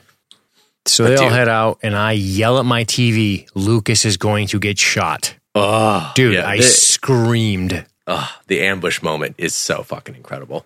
Oh man, I was so bummed. It's so stunningly real to me. It is very it's quick.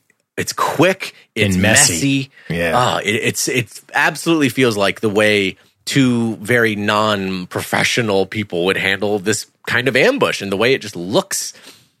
Yeah. Oh, it's awesome. It's so fucking scary and good. It's good shit, man. Fucking Levi, smart. He was in reserve. True. Hit around the corner. Slick. They just get fucking sandwiched on this balcony, though. It's brutal. I love I love this scene. I love that Doak gets hit in the gut. Ooh, and it takes 2 shots for him to get into the room. I love it. Like, it's just cool. Exactly. And just the desperation, the screaming from Lucas and Roy. I mean, they are just like struggling. Dude, yeah. And just how gnarly it is of, they come up to these guys after they already shot them, they're down, wounded, and just fucking zip tie them to the railing. I love the devotion of these guys is on par with the devotion of them to keep the kid. Exactly. That's some religious shit, man. Some powerful shit. Religion's beautiful. Powerful faith. But no, I really do. I think it's, and dude, also what a great detail of Doak being very aware that, all right, grab a pillowcase. We're going to have to cover this kid's head. Yeah. He's going to blind us with his light. Blinded by the light. Wrapped up like a douchebag. I'm a Jesus character, but I got a shitty ending. Yeah, awesome. They make off with the kid. Roy's driving here is, how should we say, motivated. I love that we see Sarah yanking that goddamn handle off the shower and getting them free. And the scene really, to heighten the realism, the scene makes us watch this whole thing transpire. It's not like cut to them in the car. We actually get to see what she has to do, to retrieve the boot knife, to cut them loose, for them to run down, to grab the bags. It gives you the sense of fuck. You know, it's not like we just cut to them in the car. And I think because of the type of tone in the movie that it makes sense to do that. Right. I agree, and that's a good choice of editing to let these shots go on as long as they do. To let us, to see Roy having to get up and start running down the balcony as she moves back to Lucas to cut him, and then start to run down the stairs to go into the car. Like, there are other times where it's like, nah, cut the shot, move on. Like, we can go. But letting us see the amount of time elapsing as they have to just the physical moving to get to the car, to get on the road, it makes that delay so intense. Mm-hmm. Also, dude, what a great detail of when Roy gets all zip tied up and they're starting to leave with Alton, where he's actually saying, Doak, don't, please. Like, he knows him. Yeah. They know each other. Like, how fucking dark. That's why he doesn't just kill him, but there is an ambush. Like, that's good writing. Right. And the implied like layers of knowing each other underneath all of this. Like, I think, no doubt in my mind, Doak, if he had blasted Roy right when he came out the door and killed him, that he'd be fine with that and move on. But once Roy is, down and he's subdued, I'm not just going to take the time to extra time to kill him and be that cruel. He's like, okay, it's done. We got the kid. Let's just fucking go. Yeah, man. It's cool. It's really cool. It's really cool. So our boy is motivated in his driving. Quite motivated. And then that's when we spot the vehicle that Doak had and no sign of anyone, right? Ooh, after all the soldiers are stopping cars, we have military checkpoints on the highway now. Yep. We do see a helicopter lift off and the vehicle's empty. So I don't know whatever became of Croak and Levi. Do we know? We don't see bodies on the drive-by, do we? We see blood splattered on the window, though. Okay, we do on the passenger side. Yeah, yeah, they must have got smoked. I think they were probably dumb and tried to like fly by or plow through. And also the kids. Those guys are dying too. They're not going to quit, right? Nope, they're dying. They're for sure dead. Yeah. I believe that. But yeah, like, and you got to imagine that Alton is screaming and struggling. He's not going to like lay low so the soldiers don't see him. He's probably fighting them, and these soldiers know what they're looking for. They're out here looking for this kid. Yeah. So they get stopped, and they're not going to give them up, and they get blasted. They get fucking Sicario'd is what happens. Yeah, dude.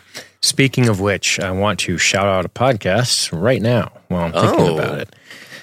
I highly recommend you listen to Ed Calderon on Joe Rogan, number 1302.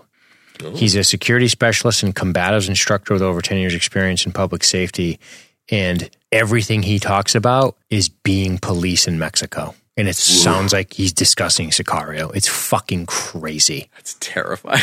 Dude, listen to it. I'm 49 minutes in, and it's like, holy shit, dude.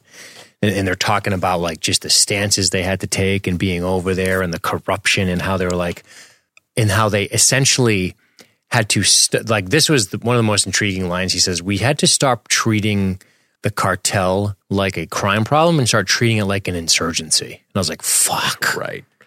Like, they're that fucking well armed. And that's man. And he talks all about that. He talks about like these golden guns that these guys would have. But dude, he talks about Juarez and shit. You have to listen to it. He talks about people hanging from overpasses. Eesh. Dude, it's bananas. Crazy. Bananas. Definitely go listen to it. Number 1302, Roy Calderon. Roy Calderon. Anyway, later that night, our heroes, Roy and them, are discussing, Roy's not hopeful, I guess. He's gone. The only thing I ever believed in was Alton, and I failed. And Roy's feeling shitty. And what do you get from him walking towards traffic? Is he having a moment of like, I'm going to kill myself here, or? I think just that he doesn't want to be around anybody. I think he's just walking away. All right. Yeah, I was going to say. That seemed, it was a little clunky. So I was like, what is he do? Is he just going to, it's just the way he was walking towards traffic and the giant, I don't know. The way they filmed it made you think, is he going to step in front of that bus? Boy, what a fucking anticlimactic ending that would be. I know, but they shoot it like they want you to think about it for a second. Right. Oh, anyway. Fuck, that's funny. Cut to the government. To the government. Dude, this is such a great scene for Alton being aware of how he needs to manipulate this. Like, that's so fucking bananas. Cool. I'm a childhood development specialist. He's like, yeah, fuck off. I need to talk to Paul Sevier. Just like immediately. I just love these little visual tricks, like him still seated on the monitor but standing up in the room, showing you this mastery over technology he has. Right, that he can manipulate it to keep that one image there so nobody gets suspicious. As I say, mastery over technology, it just sort of makes my mind open many doors about this, almost like this interesting message of children and where technology will be and how they will master it into the future. It's kind of an interesting thought. It's true. Writing their fucking apps in their sleep. The famous picture, the famous video of the toddler trying to turn pages on the magazine like it was an iPad. Oh my God. And you're like, whoa. My fucking mind melted when I saw that. Oh, you'd be amazed how well 3 and 4-year-olds navigate fucking iPads and apps and everything. It's like, holy shit, you're just steeped in this. I watch, friend of the show, Mike and Sam, I watch their son interact with technology with such proficiency because he started so young. And boy, it's crazy. Anyway, we roll in Sevier. He gets on the mic and he starts asking some questions. After Alton tells everyone else to leave. Yep. And they all, like, I love how they're trying to be this, like, intimidating, government force. They're all standing, they're, demanding information from Alton. And he's like, everybody leave. And they just kind of have to. They're like, if we're going to get something from this kid, we kind of have to follow his orders. Yeah, I mean, they're seeing this information leaking as a major threat to national security. That's the government's interest in this whole thing, which then, of course, becomes Alton because what's up with this kid? So it's twofold. Exactly. But imagine this story from the FBI's perspective for just a second. You have a tip-off about a cult called the Ranch stockpiling weapons for the last 6 months. So you start putting some surveillance on them and you start to realize that the information that they are spreading is secret information from the fucking government. Imagine making that connection one day and going, guys, and running down the hallway of like West Wing with papers in your hands. Like, what is happening right now? Oh, geez. Right? That's awesome, man. That's kind of, it's almost cool to think about it from that perspective. It's true. Just like how fucking alarming that would be. You're like, holy shit. Wait, are you telling me? Figured out everything. Not just that, but why is this cult repeating top secret encrypted information from a satellite? Right. Like there's no way they'd be able to act. They probably don't even have internet out there. Like, fuck. That's bananas. Anyway, where do we start? The screen flickers. Alton is standing but the screen shows him sitting, of course. The door unlocks. Sevier goes into the room with Alton. He's clearly nervous. I like how he's putting his weight on his back foot, right? That's cool. Hell yeah, dude. You go and talk to the kid, yet you know for a fact pulled a satellite down from the sky and wrecked an entire gas station. You're like, no shit. Please don't scanners me, please. It's scarier than an adult because the whimsical nature of the child, like, oh God, yeah, maybe he thinks it's funny if your head was on backwards. Oh, man. Right? It pleases me to see you dead. That's why Joffrey's so terrible in Game of Thrones, right? Exactly, he's a little older, but it's like, ugh. But I think you're a weapon. I'm not. The Ranch thinks you're their savior. He says they think you're a weapon, which is a cool part on Paul's character. Got it. And he's like, they think you're a weapon. The Ranch thinks you're their savior, and Alton's just like, I'm not any of those things. I belong in the world. There are people there. They watch us. They've been watching us for a long time. I need to go where I belong. I want to give a shout out to this young man. I think he does a good job in this movie. I agree. I think he's solid. Yep. And he's young here too. I think he really is only 8 or 9. He's a good actor. Yeah, he is. He's good. The hell's his name again? Jaden Martell. Yeah. Mm-hmm. And more just fucking solid filmmaking and editing right here, because we have this moment of Alton just going, he's like, where do you belong? And he doesn't say anything. He just starts to light his eyes, and we see Paul starting to stare into them. Cut back to Roy and Lucas and Sarah, and a row of payphones just all start ringing. Awesome. At once. That is so great. He goes over to it and we hear, are you Roy? I'm Paul. That's great. No time wasted there, man. We cut right to this. In the instant reaction of Roy to run to the phones. Exactly. Right? Yeah. That he knows that this is something that Alton's capable of. Yep. And the FBI, all the lights go off. That's cool. We see that. That's how they got out of there, because we would need that explanation, I think. Yeah. That they killed the power to the entire building. The emergency exits are all fucking shut down. All of it. So cool. And then right after Paul calls Roy to tell him exactly where he's going to be, where to meet him so they can give him Alton back, fucking takes the phone apart, takes the battery out, the SIM card, drops it in the sewer. I'm like, this NSA guy knows what's up. He's like, no, we got to get rid of that shit. I know about that shit. That's a fucking 7-Eleven burner phone right there. Exactly. Oh, fuck. And this is before Snowden. Shit. Yeah, no shit. So Sevier shows up. Alton gets out of the car and runs to Dad. Lucas still has the gun on Sevier. I like that. And then Sevier warns, they know where you're going. The roads will be blocked. Alton says he can help with that. Sevier asks to go with them. That's kind of cute. Dude, I love that moment because that is such a this kind of movie moment where like, can I go with you? And you're like, well, okay. And now we get the eccentric outsider also joining the party. Yeah. And I just love how they just stare at him. He's just like, no. Who plays this character in 1999? Oh, Jeff Goldblum. Hell yes, son. Jeff fucking Goldblum, baby. You fucking know it. In a goddamn tropical shirt. My guy.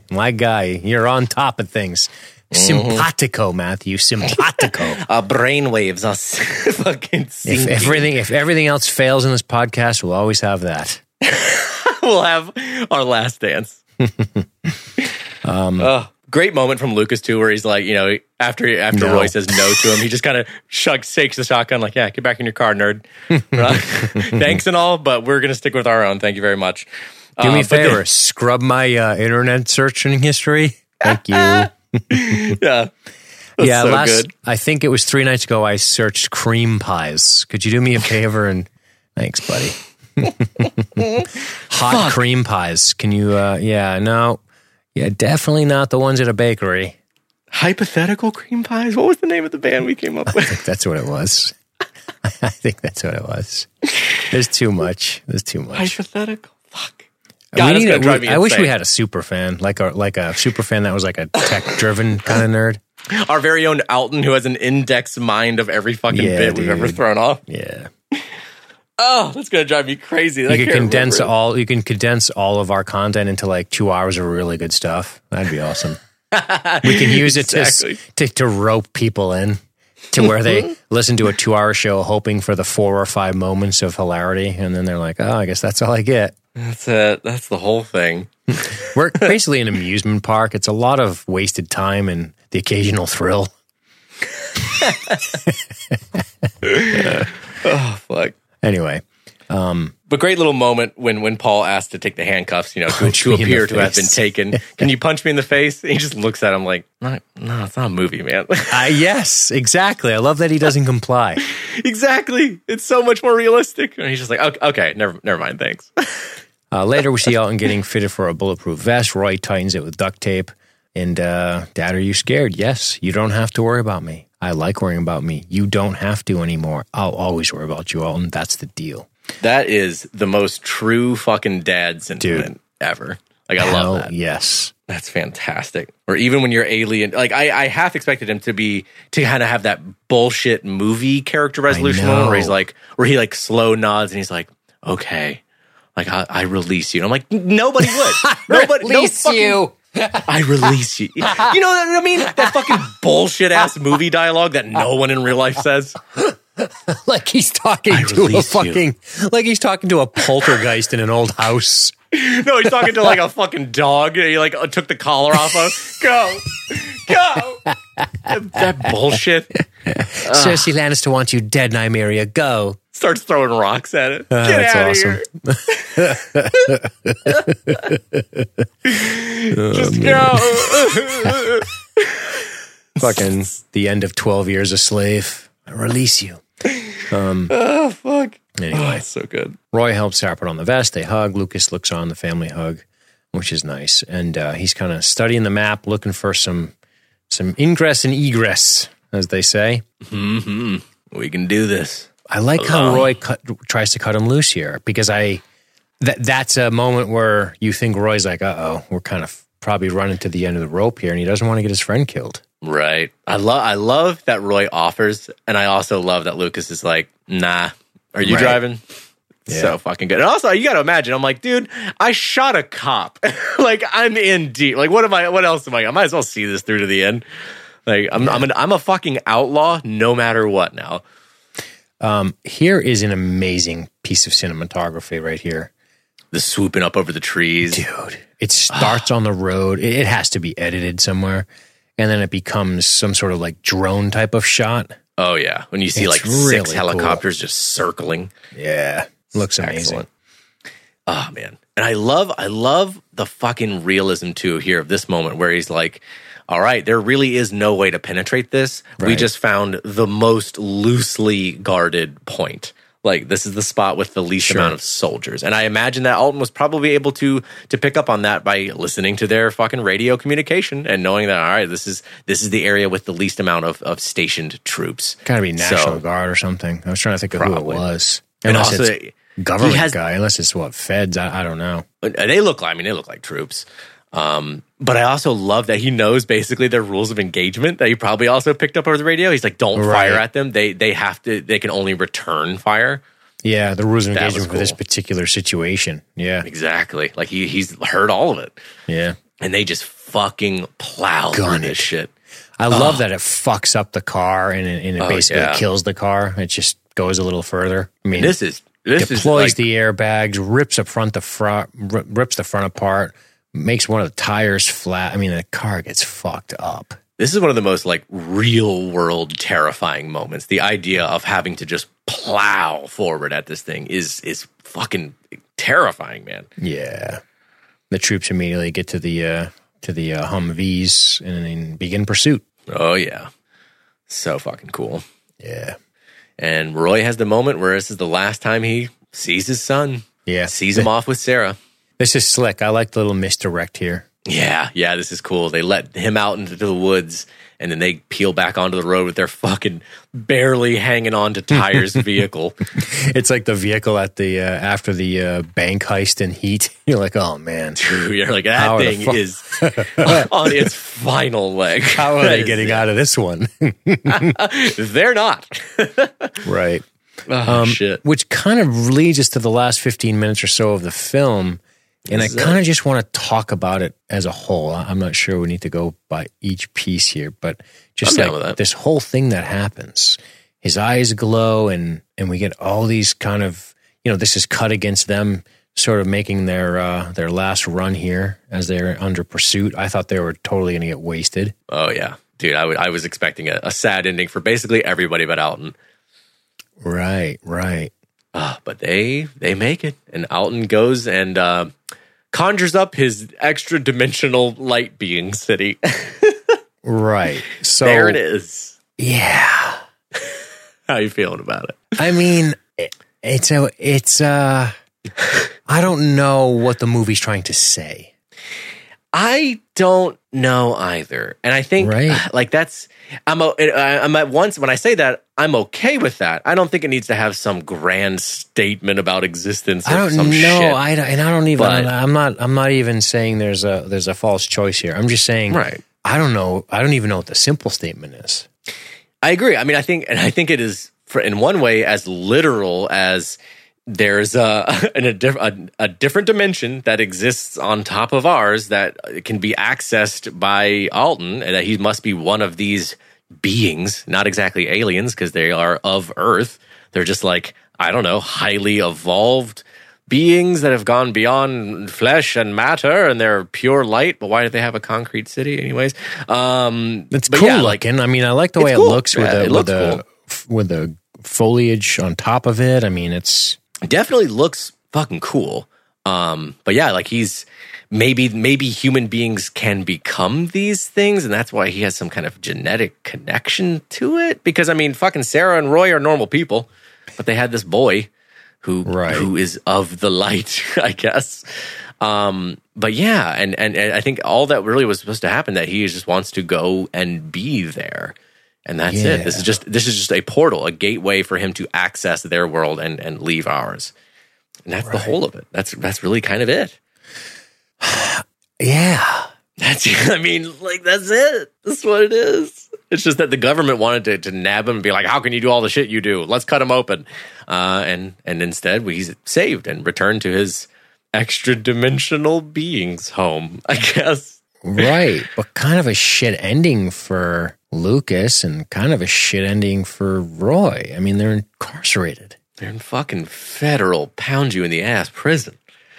And he's got these things on his head because he's the father, so they probably have him under observation. Yes, and we get that little glimpse. Did you catch that thing of his eyes having a flicker to them? And I watched one video. What does that mean? I like this one guy's theory. Wish I could shout him out. Should have wrote it down. But a guy's theory about that on YouTube. You do the work. Where he was basically saying he thinks that it must be maybe like a recessive gene, that this is some kind of human evolutionary possibility, but that Roy maybe has a recessive version of it, whereas Alton is a more like fully expressed genetic version of this, that this is what maybe our next evolution could be or something, and that maybe the government's trying to wake that up in Roy, testing on him. I'm like, that's a valid, sure. I think that's a good idea, good theory. Credit to that guy, whoever the fuck you are. Yeah. But no, man. As far as everybody else's ending, it's a lot happier than them all getting gunned down by the government, Bonnie and Clyde style. But their lives are kind of wrecked. Sarah's the only one who really gets away, and I think it's a happy ending for her, like we talked about earlier, where we kind of see the symbolic moment of her cutting her hair and her getting to kind of embrace a new identity, which I think is cool. Yeah. So I'm trying, maybe. Yeah. I'm trying to see if I have, sadly, I didn't have time to think too long about this movie. I haven't had time to mull it over.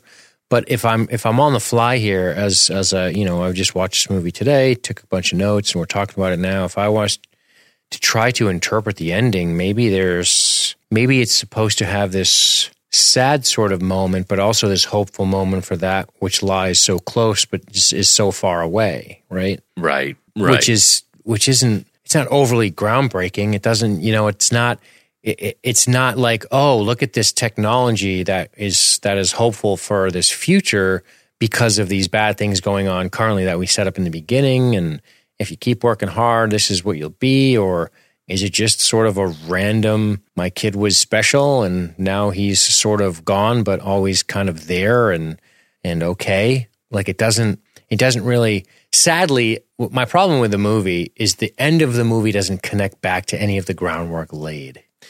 Yeah, with the cult, jumps away. With the government, with any of that stuff. It never really sort of bridges the gap. So it's almost like, yeah. So, I mean, but to be clear, I still really like this movie. I just don't love it. And I think it's probably because of the ending. They don't really stick the ending, in my opinion. And I could try to be creative and come up with reasons for it. I just can't think of any off the top of my head. Right. Maybe the listener comments will reveal something to me. I'm not sure. Oh, and I agree. I mean, like, I don't even think it's a bad ending. I don't think it's like, it fucks up the whole movie. It's shitty. It's just not a great ending. It's not as good as the beginning and the setup. And it's just, it's just a conclusion. I will agree that it's not a bad ending, but I also say it's not really a good ending. It's just sort of a, Well, all right then. Because, I mean, at the end of the day, it really is just like, essentially like E.T. in the sense of like, all right, he gets to go home. The end. Like, there's no higher meaning to it, really. There's other lessons to be learned in E.T. I think it's sort of pedantic nonsense, personally, but it's a fucking kids movie. I haven't seen E.T. in 20 years, so I'm kind of talking out of school here, but I can't really compare it to E.T. in that sense. Well, I mean, and just in the sense of the ending of what is important for our special character, unlike anyone else, to get home. That's it. I mean, there's acceptance along the way, right? I mean, I haven't seen it in 100 years. I don't fucking know, dude. But I mean, it just like in the literal last 5 minutes, like there's no deeper meaning to them returning home. It's just the literal them returning home. That's it. Like that's what it is, and that's fine. Like there's nothing wrong with that. It's just I don't think there's a lot of. I think when people see movies like this and it has this kind of this foreboding, mysterious tone, I think people expect a big, grand answer, and that's also kind of the problem with this, where it's like the answer was that he gets to go home. That's it. He goes to the place he belongs. So that's what you're thinking. You're thinking maybe that it is, yeah. Because let's talk about endings for a second, because sometimes there's an ending that has an ambiguity to it that can be interpreted by the viewer as, oh, does he live? Does he not live? Does this signify that he has changed his ways or that he hasn't? And you can think about that. I just don't even find a question sort of being posed here. Do you know what I mean? It's almost like, right. Maybe you're right. Maybe it is just a simple, we got to bring the kid home before he became this tool of the government. But what's weird about that whole thing is that it almost makes part of me, I mean, I guess, yeah. I mean, maybe that's really just what the film is about, that this kid doesn't belong to anybody. He's a special being, and the whole premise is in tone, which has been set forth, is this devotion to this kid to get him to go to this place, and in doing so, then that's this kind of weird sacrifice they've made. I don't know. Maybe that's all it's really about. Yeah, pretty much. I agree. And one talking about it, it made me think. I think a good kind of opposite example would be the ending to Arrival, because I think that's a movie where, for one, the kind of reveal at the end, the kind of spoilers for Arrival, but anyways, the revelation at the end of that movie is that the main character, Amy Adams' character's daughter, is not been born yet. This is not some past trauma. It's in the future. And she just has a new way of understanding and perceiving time. And that changes, her relation to it and her relationship to her own choices, and also the implications for humanity in that we understand will be necessary for something in the future to this alien race. Like, that's all stuff that is alluded to slightly throughout the movie, and then we understand it by the end. Whereas in this movie, the mystery of, ooh, why is he important? Why is he important? Why is he important? Is there the whole time. And then the answer is very straightforward, which makes it kind of feel because he's an alien.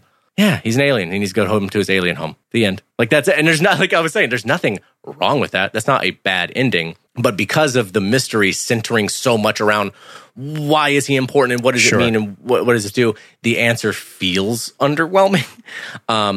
Yeah, and I think part of the difference between the two of them is that with Arrival, you have this mystery that's alluded to, and pieces of it kind of start to rise forward. But at the same time, the straightforward plot of the movie kind of has nothing to do with the mystery. It's about the government trying to understand why these aliens are here. What do they want from us? And can we communicate with them? Are they a threat? And it's the scientists untangling the fact that they're not a threat and trying to get the government to believe that. That's the plot. And then the deeper, more interpersonal mystery and revelation that comes out is Amy Adams' character and her connection to the aliens, her connection to her own future choices and whether to make them or not, and what it means to be a person to make those choices and continue to live a life. That's this whole secondary thing that comes more to the forefront at the end. And with this movie, it really is one question. It is just, why is this boy important? And that's the only reason that's a mystery is because the movie doesn't tell us. And that's the plot the entire time. So I think that's when that question is kind of the only question for the whole movie, and you really can't wait to see the answer because that's the only question really being asked. I think some people get pissed off when they're like, well, the answer is just that he fucking goes home. Is this a road trip movie where he has to go home? And I'm like, yeah, it is. I think some people get pissed off about that. But yeah, I mean, at the end of the day, I think it's fine. Like, I'll admit, it keeps me from loving it. If I may, I think basically it's just the answer is not as riveting as the rest of the film. As the ride, yeah. Yeah. Which is journey, fine. baby. Yeah, absolutely. But yeah. It's funny, we're almost conditioned for...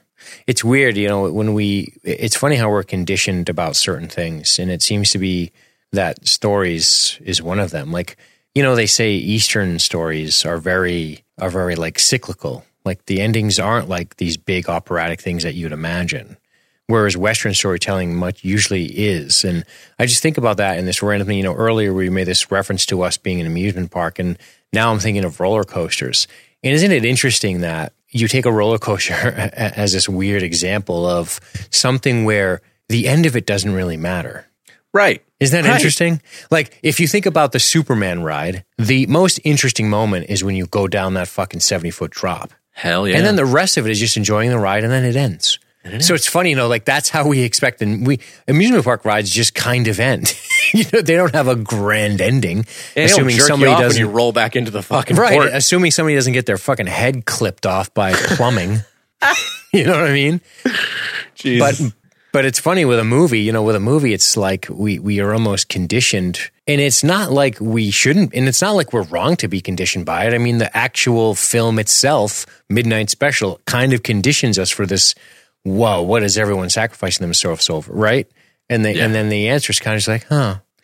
And that's, I mean, to be honest, that's why I'm less concerned with trying to like decipher. Like this is one of the things that does annoy me about. There's nothing to decipher because there's no dialogue in it. Yeah, there's no dialogue in it that would lead you to believe there's anything. Yeah. And that's why when I see nerds making videos about this movie, they're like ending explained, and I think he might be a fallen angel. I'm like, fuck, like it doesn't matter. Who gives a fucking shit? It doesn't matter. The heart of this movie is the conviction and the faith of the characters. And I think I would even say it's kind of a story of just like parental love and sacrifice. Like it's about these people coming to terms with their role of being parents for this particular kid is to safely guide him home and let go of him. Like I'm going to reach deep into my ass for just a second. Get up in there, get the long glove. So do you think that with the way we all have the answers to everything we want nowadays in our culture, all of us now suffer from this, myself included. Mm-hmm. Do you see where I'm going with this? Do you think that there's now a propensity for us to need to know the answer? And when we don't get it, we sometimes have almost a contemptuous sort of spoiled feeling. Because if I need the answer to anything, just about, outside of, sort of emotional advice, and even then you can seek help from the internet and getting that. Do you think that now there's a propensity with us becoming cyborgs slowly, with a world of information at our fingertips, that sometimes if we don't get a solid I've Googled the answer, that we sometimes are uncomfortable? Like, are we seeing a shift in our psyche to where we are uncomfortable without having the exact answer because of the way the internet has conditioned us? I don't think it can all be pinned on the internet, but I think the internet definitely exacerbates it. Because, I mean, shit, you take any even mildly complicated movie or slightly, a movie that has a slightly ambiguous ending. Any knowledge. I don't mean with movies, just anything you need to know. Yeah, like, no, I'm just saying, we get answers. In other words, we're like children now. We want an answer, we get an answer. Right. Immediately, we press a button. Our answer delivered. And it might not be the right answer, but if we find the right answer for us, then it is the right answer for us. People don't care about the right answer. They just want a conclusion answer. That's what people fucking want. Self-fulfilling prophecy, confirmation bias, I guess is what we're saying. But without going off on the various tangential lines that it could go, let's just keep it to that for a second. I think that's a part of, we need the answer, people. Yeah. No, I agree. I mean, I was only bringing up movies again as an example. Go for it. You type in any movie that has a slightly ambiguous ending into Google. I mean, just start typing the title. I guarantee you one of the first, if not second or third, little like prompter, like finishing things that comes up after that, the autofills will be ending explained or analysis. People want to just, okay, well, I don't quite know what that means. Someone tell me exactly what it means. Why don't we have our podcast called Ending Explained? We get so many hits. Holy shit. Cut the show. We got to patent this. Quick, move. Cut the live show. Scrub this. Do we have a dump button? Or 2-minute delay here? Oh, fuck. We got to run with this. Hit the dumb button, producer. Dude, you're like, as much as I'm bashing on it and I don't like that people are uncomfortable with ambiguity, I'm like, fucking grow up and get used to that. I'm also like, that's a great idea. We should fucking do that. Ending explained. Ending explained. We'll just do that with every podcast episode we release. Midnight Special - Ending Explained. Ending explained. Wow. Return of the Jedi Ending Explained. Return of the Jedi - Things You Missed. That'll be every title of everything we release going 10 forward. 10 things you didn't know about it. I'm definitely going to fucking cheat the SEO. You watch. The fucking black plague of the internet. I'm doing it. It'll just say Midnight Special Movie Podcast Review Ending Explained Things You Missed. That'll be the title. And then we can make another video about how to make your own very own Ending Explained videos for cash revenue. And then people are like, nobody got the ending explained in this podcast. What the fuck? Don't matter, bitch. Got your download number, didn't I? Didn't I, motherfucker? Go make your own Squarespace or some shit. Hustling. Anyway. So, listener comments. What do you say? Listener comments. I'm ready. I'll start with Maja Kettinen. She says, I'm slightly confused by the fact that I watched this yesterday and today randomly decided to go for The World's End, which I hadn't seen before and knew nothing about. Any other movies with blue light beams shooting out of people's eyes so I can make this into a weird-ass trilogy? Can you think of any other? I can only think of Thor. God, I know there's lightning more. eyeballs. What? Lightning eyeballs, Thor. Yeah, he does that. Who else He's has got the little blue blinky eyes. There is it. Oh, you know what? Cocoon. Oh, yes. I used Cocoon, to they ride do my that shit bike all by over. that house every day on my way to school. That's so fucking fun. We need to cover that movie. Crazy, huh? I think it's kind of crappy, though, isn't it? Is it? I remember liking it. I'm just as a not kid. interested in senior citizens in movies. You I'm ageist just fuck. teasing, dude. I'm You just kidding. ageist piece of shit. I made that joke on the X-Files podcast. I'm just recycling it because I have no material because I'm a hack. That's what happens. All right, I'm going to read one from Mr. Daniel Fouch. I Go for watched it. this when it was a poll option that lost. This movie has a lot of great elements. The parents Yes. trying to get their kid away from the cult, and the depiction of the cult was excellent. I love the cult guys weren't killers, just men who believed they were sent to do a very difficult job. Adam Driver was perfect as a government official trying to figure out what was going on. The kids' powers were creepy and terrifying and tragic all at the same time. I loved the ending. This is a great, underrated movie. Here, Daniel. Yeah. Caleb Holmquist says, saw this in the theater back in 2016. That's how I know he's not British. He's at the theater instead of cinema. Cinema. I remember thinking the performances were solid across the board, and there were interesting visuals and sci-fi ideas to carry me through it. But overall, it left little impression on me. Maybe I could be more taken by it on a rewatch, but I never felt much call for a revisit. Caleb, that's a really good listener comment because I think it sort of lays into one of the issues with the movie, which is kind of the ending. Right.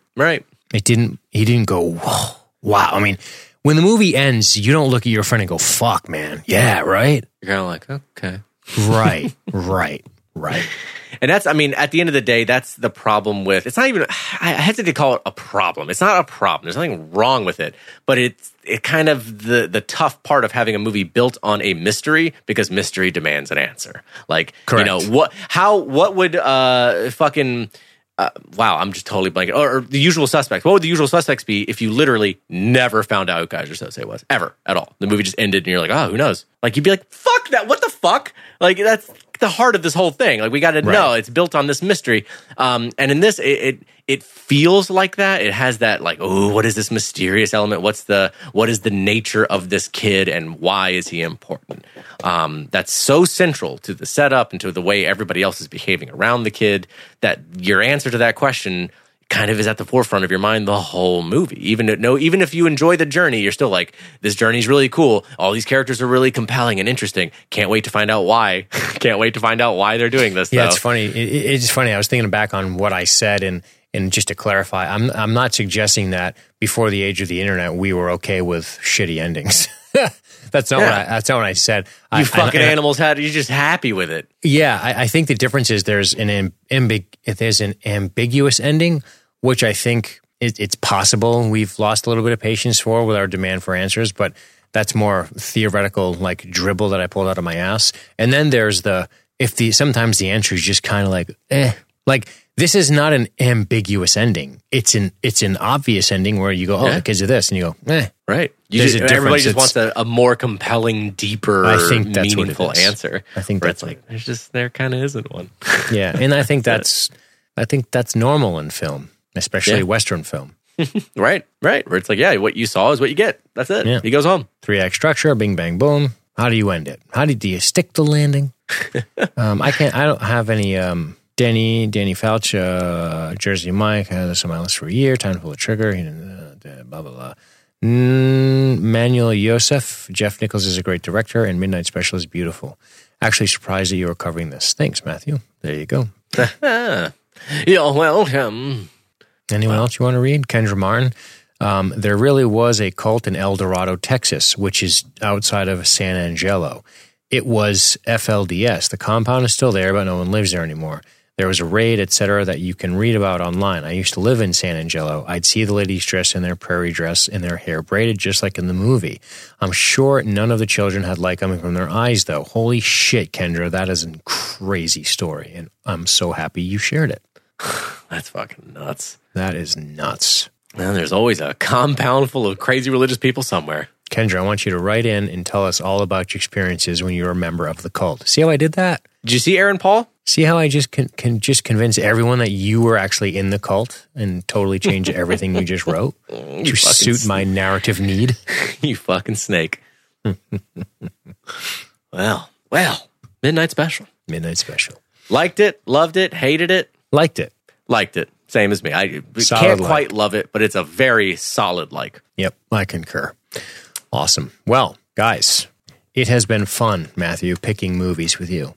Yeah, We've had our little summer of fun, we'll call it, even though it's not even a summer. It's not a summer, is it? The summer we each look back on wistfully when we were young and in love. Yeah, we'll have to do this every time we roll out the bounty thing. It'll be interesting to do. You know what I mean? It's just it's funny. We got to pick movies, and if you haven't listened to us in a while, you're just listening to us. You know, we had a whole back catalog of bounties for over a year. I mean, it was close to 2 years that we had the backlog on, and then we finally caught up and we rolled out a new bounty system where we're going to sell them every 3 months. We'll sell them in groups of 10. Those 10 sold out in about 2 days. So we gave ourselves a little breathing room to pick some movies before we launched our bounty season. And if you didn't get to buy a bounty on this go around, you'll get a chance to buy them on the next go around, which will probably be in August sometime, which will be here before you fucking know it. True. So that said, we will still do our monthly vote. Again, if you're interested in that, you can visit us on the web at libertystreetgeek.net/join. But yeah, we will be covering The Last Starfighter next week, Matthew, our member vote. Whew, I haven't watched that in 78 years. Holy Never shit. seen it once. Maybe when I'm watching it, I'll remember it, but I have zero memory of it, and I think I've never seen it. This is going to be the Iron Giant all over again. Hell yeah. Dude, that's a fun pod. That's a fun Gonna be one. fun. Yeah, awesome. All right. Well, thank you guys very much. You have a wonderful day, and we will catch you on the flippity flop.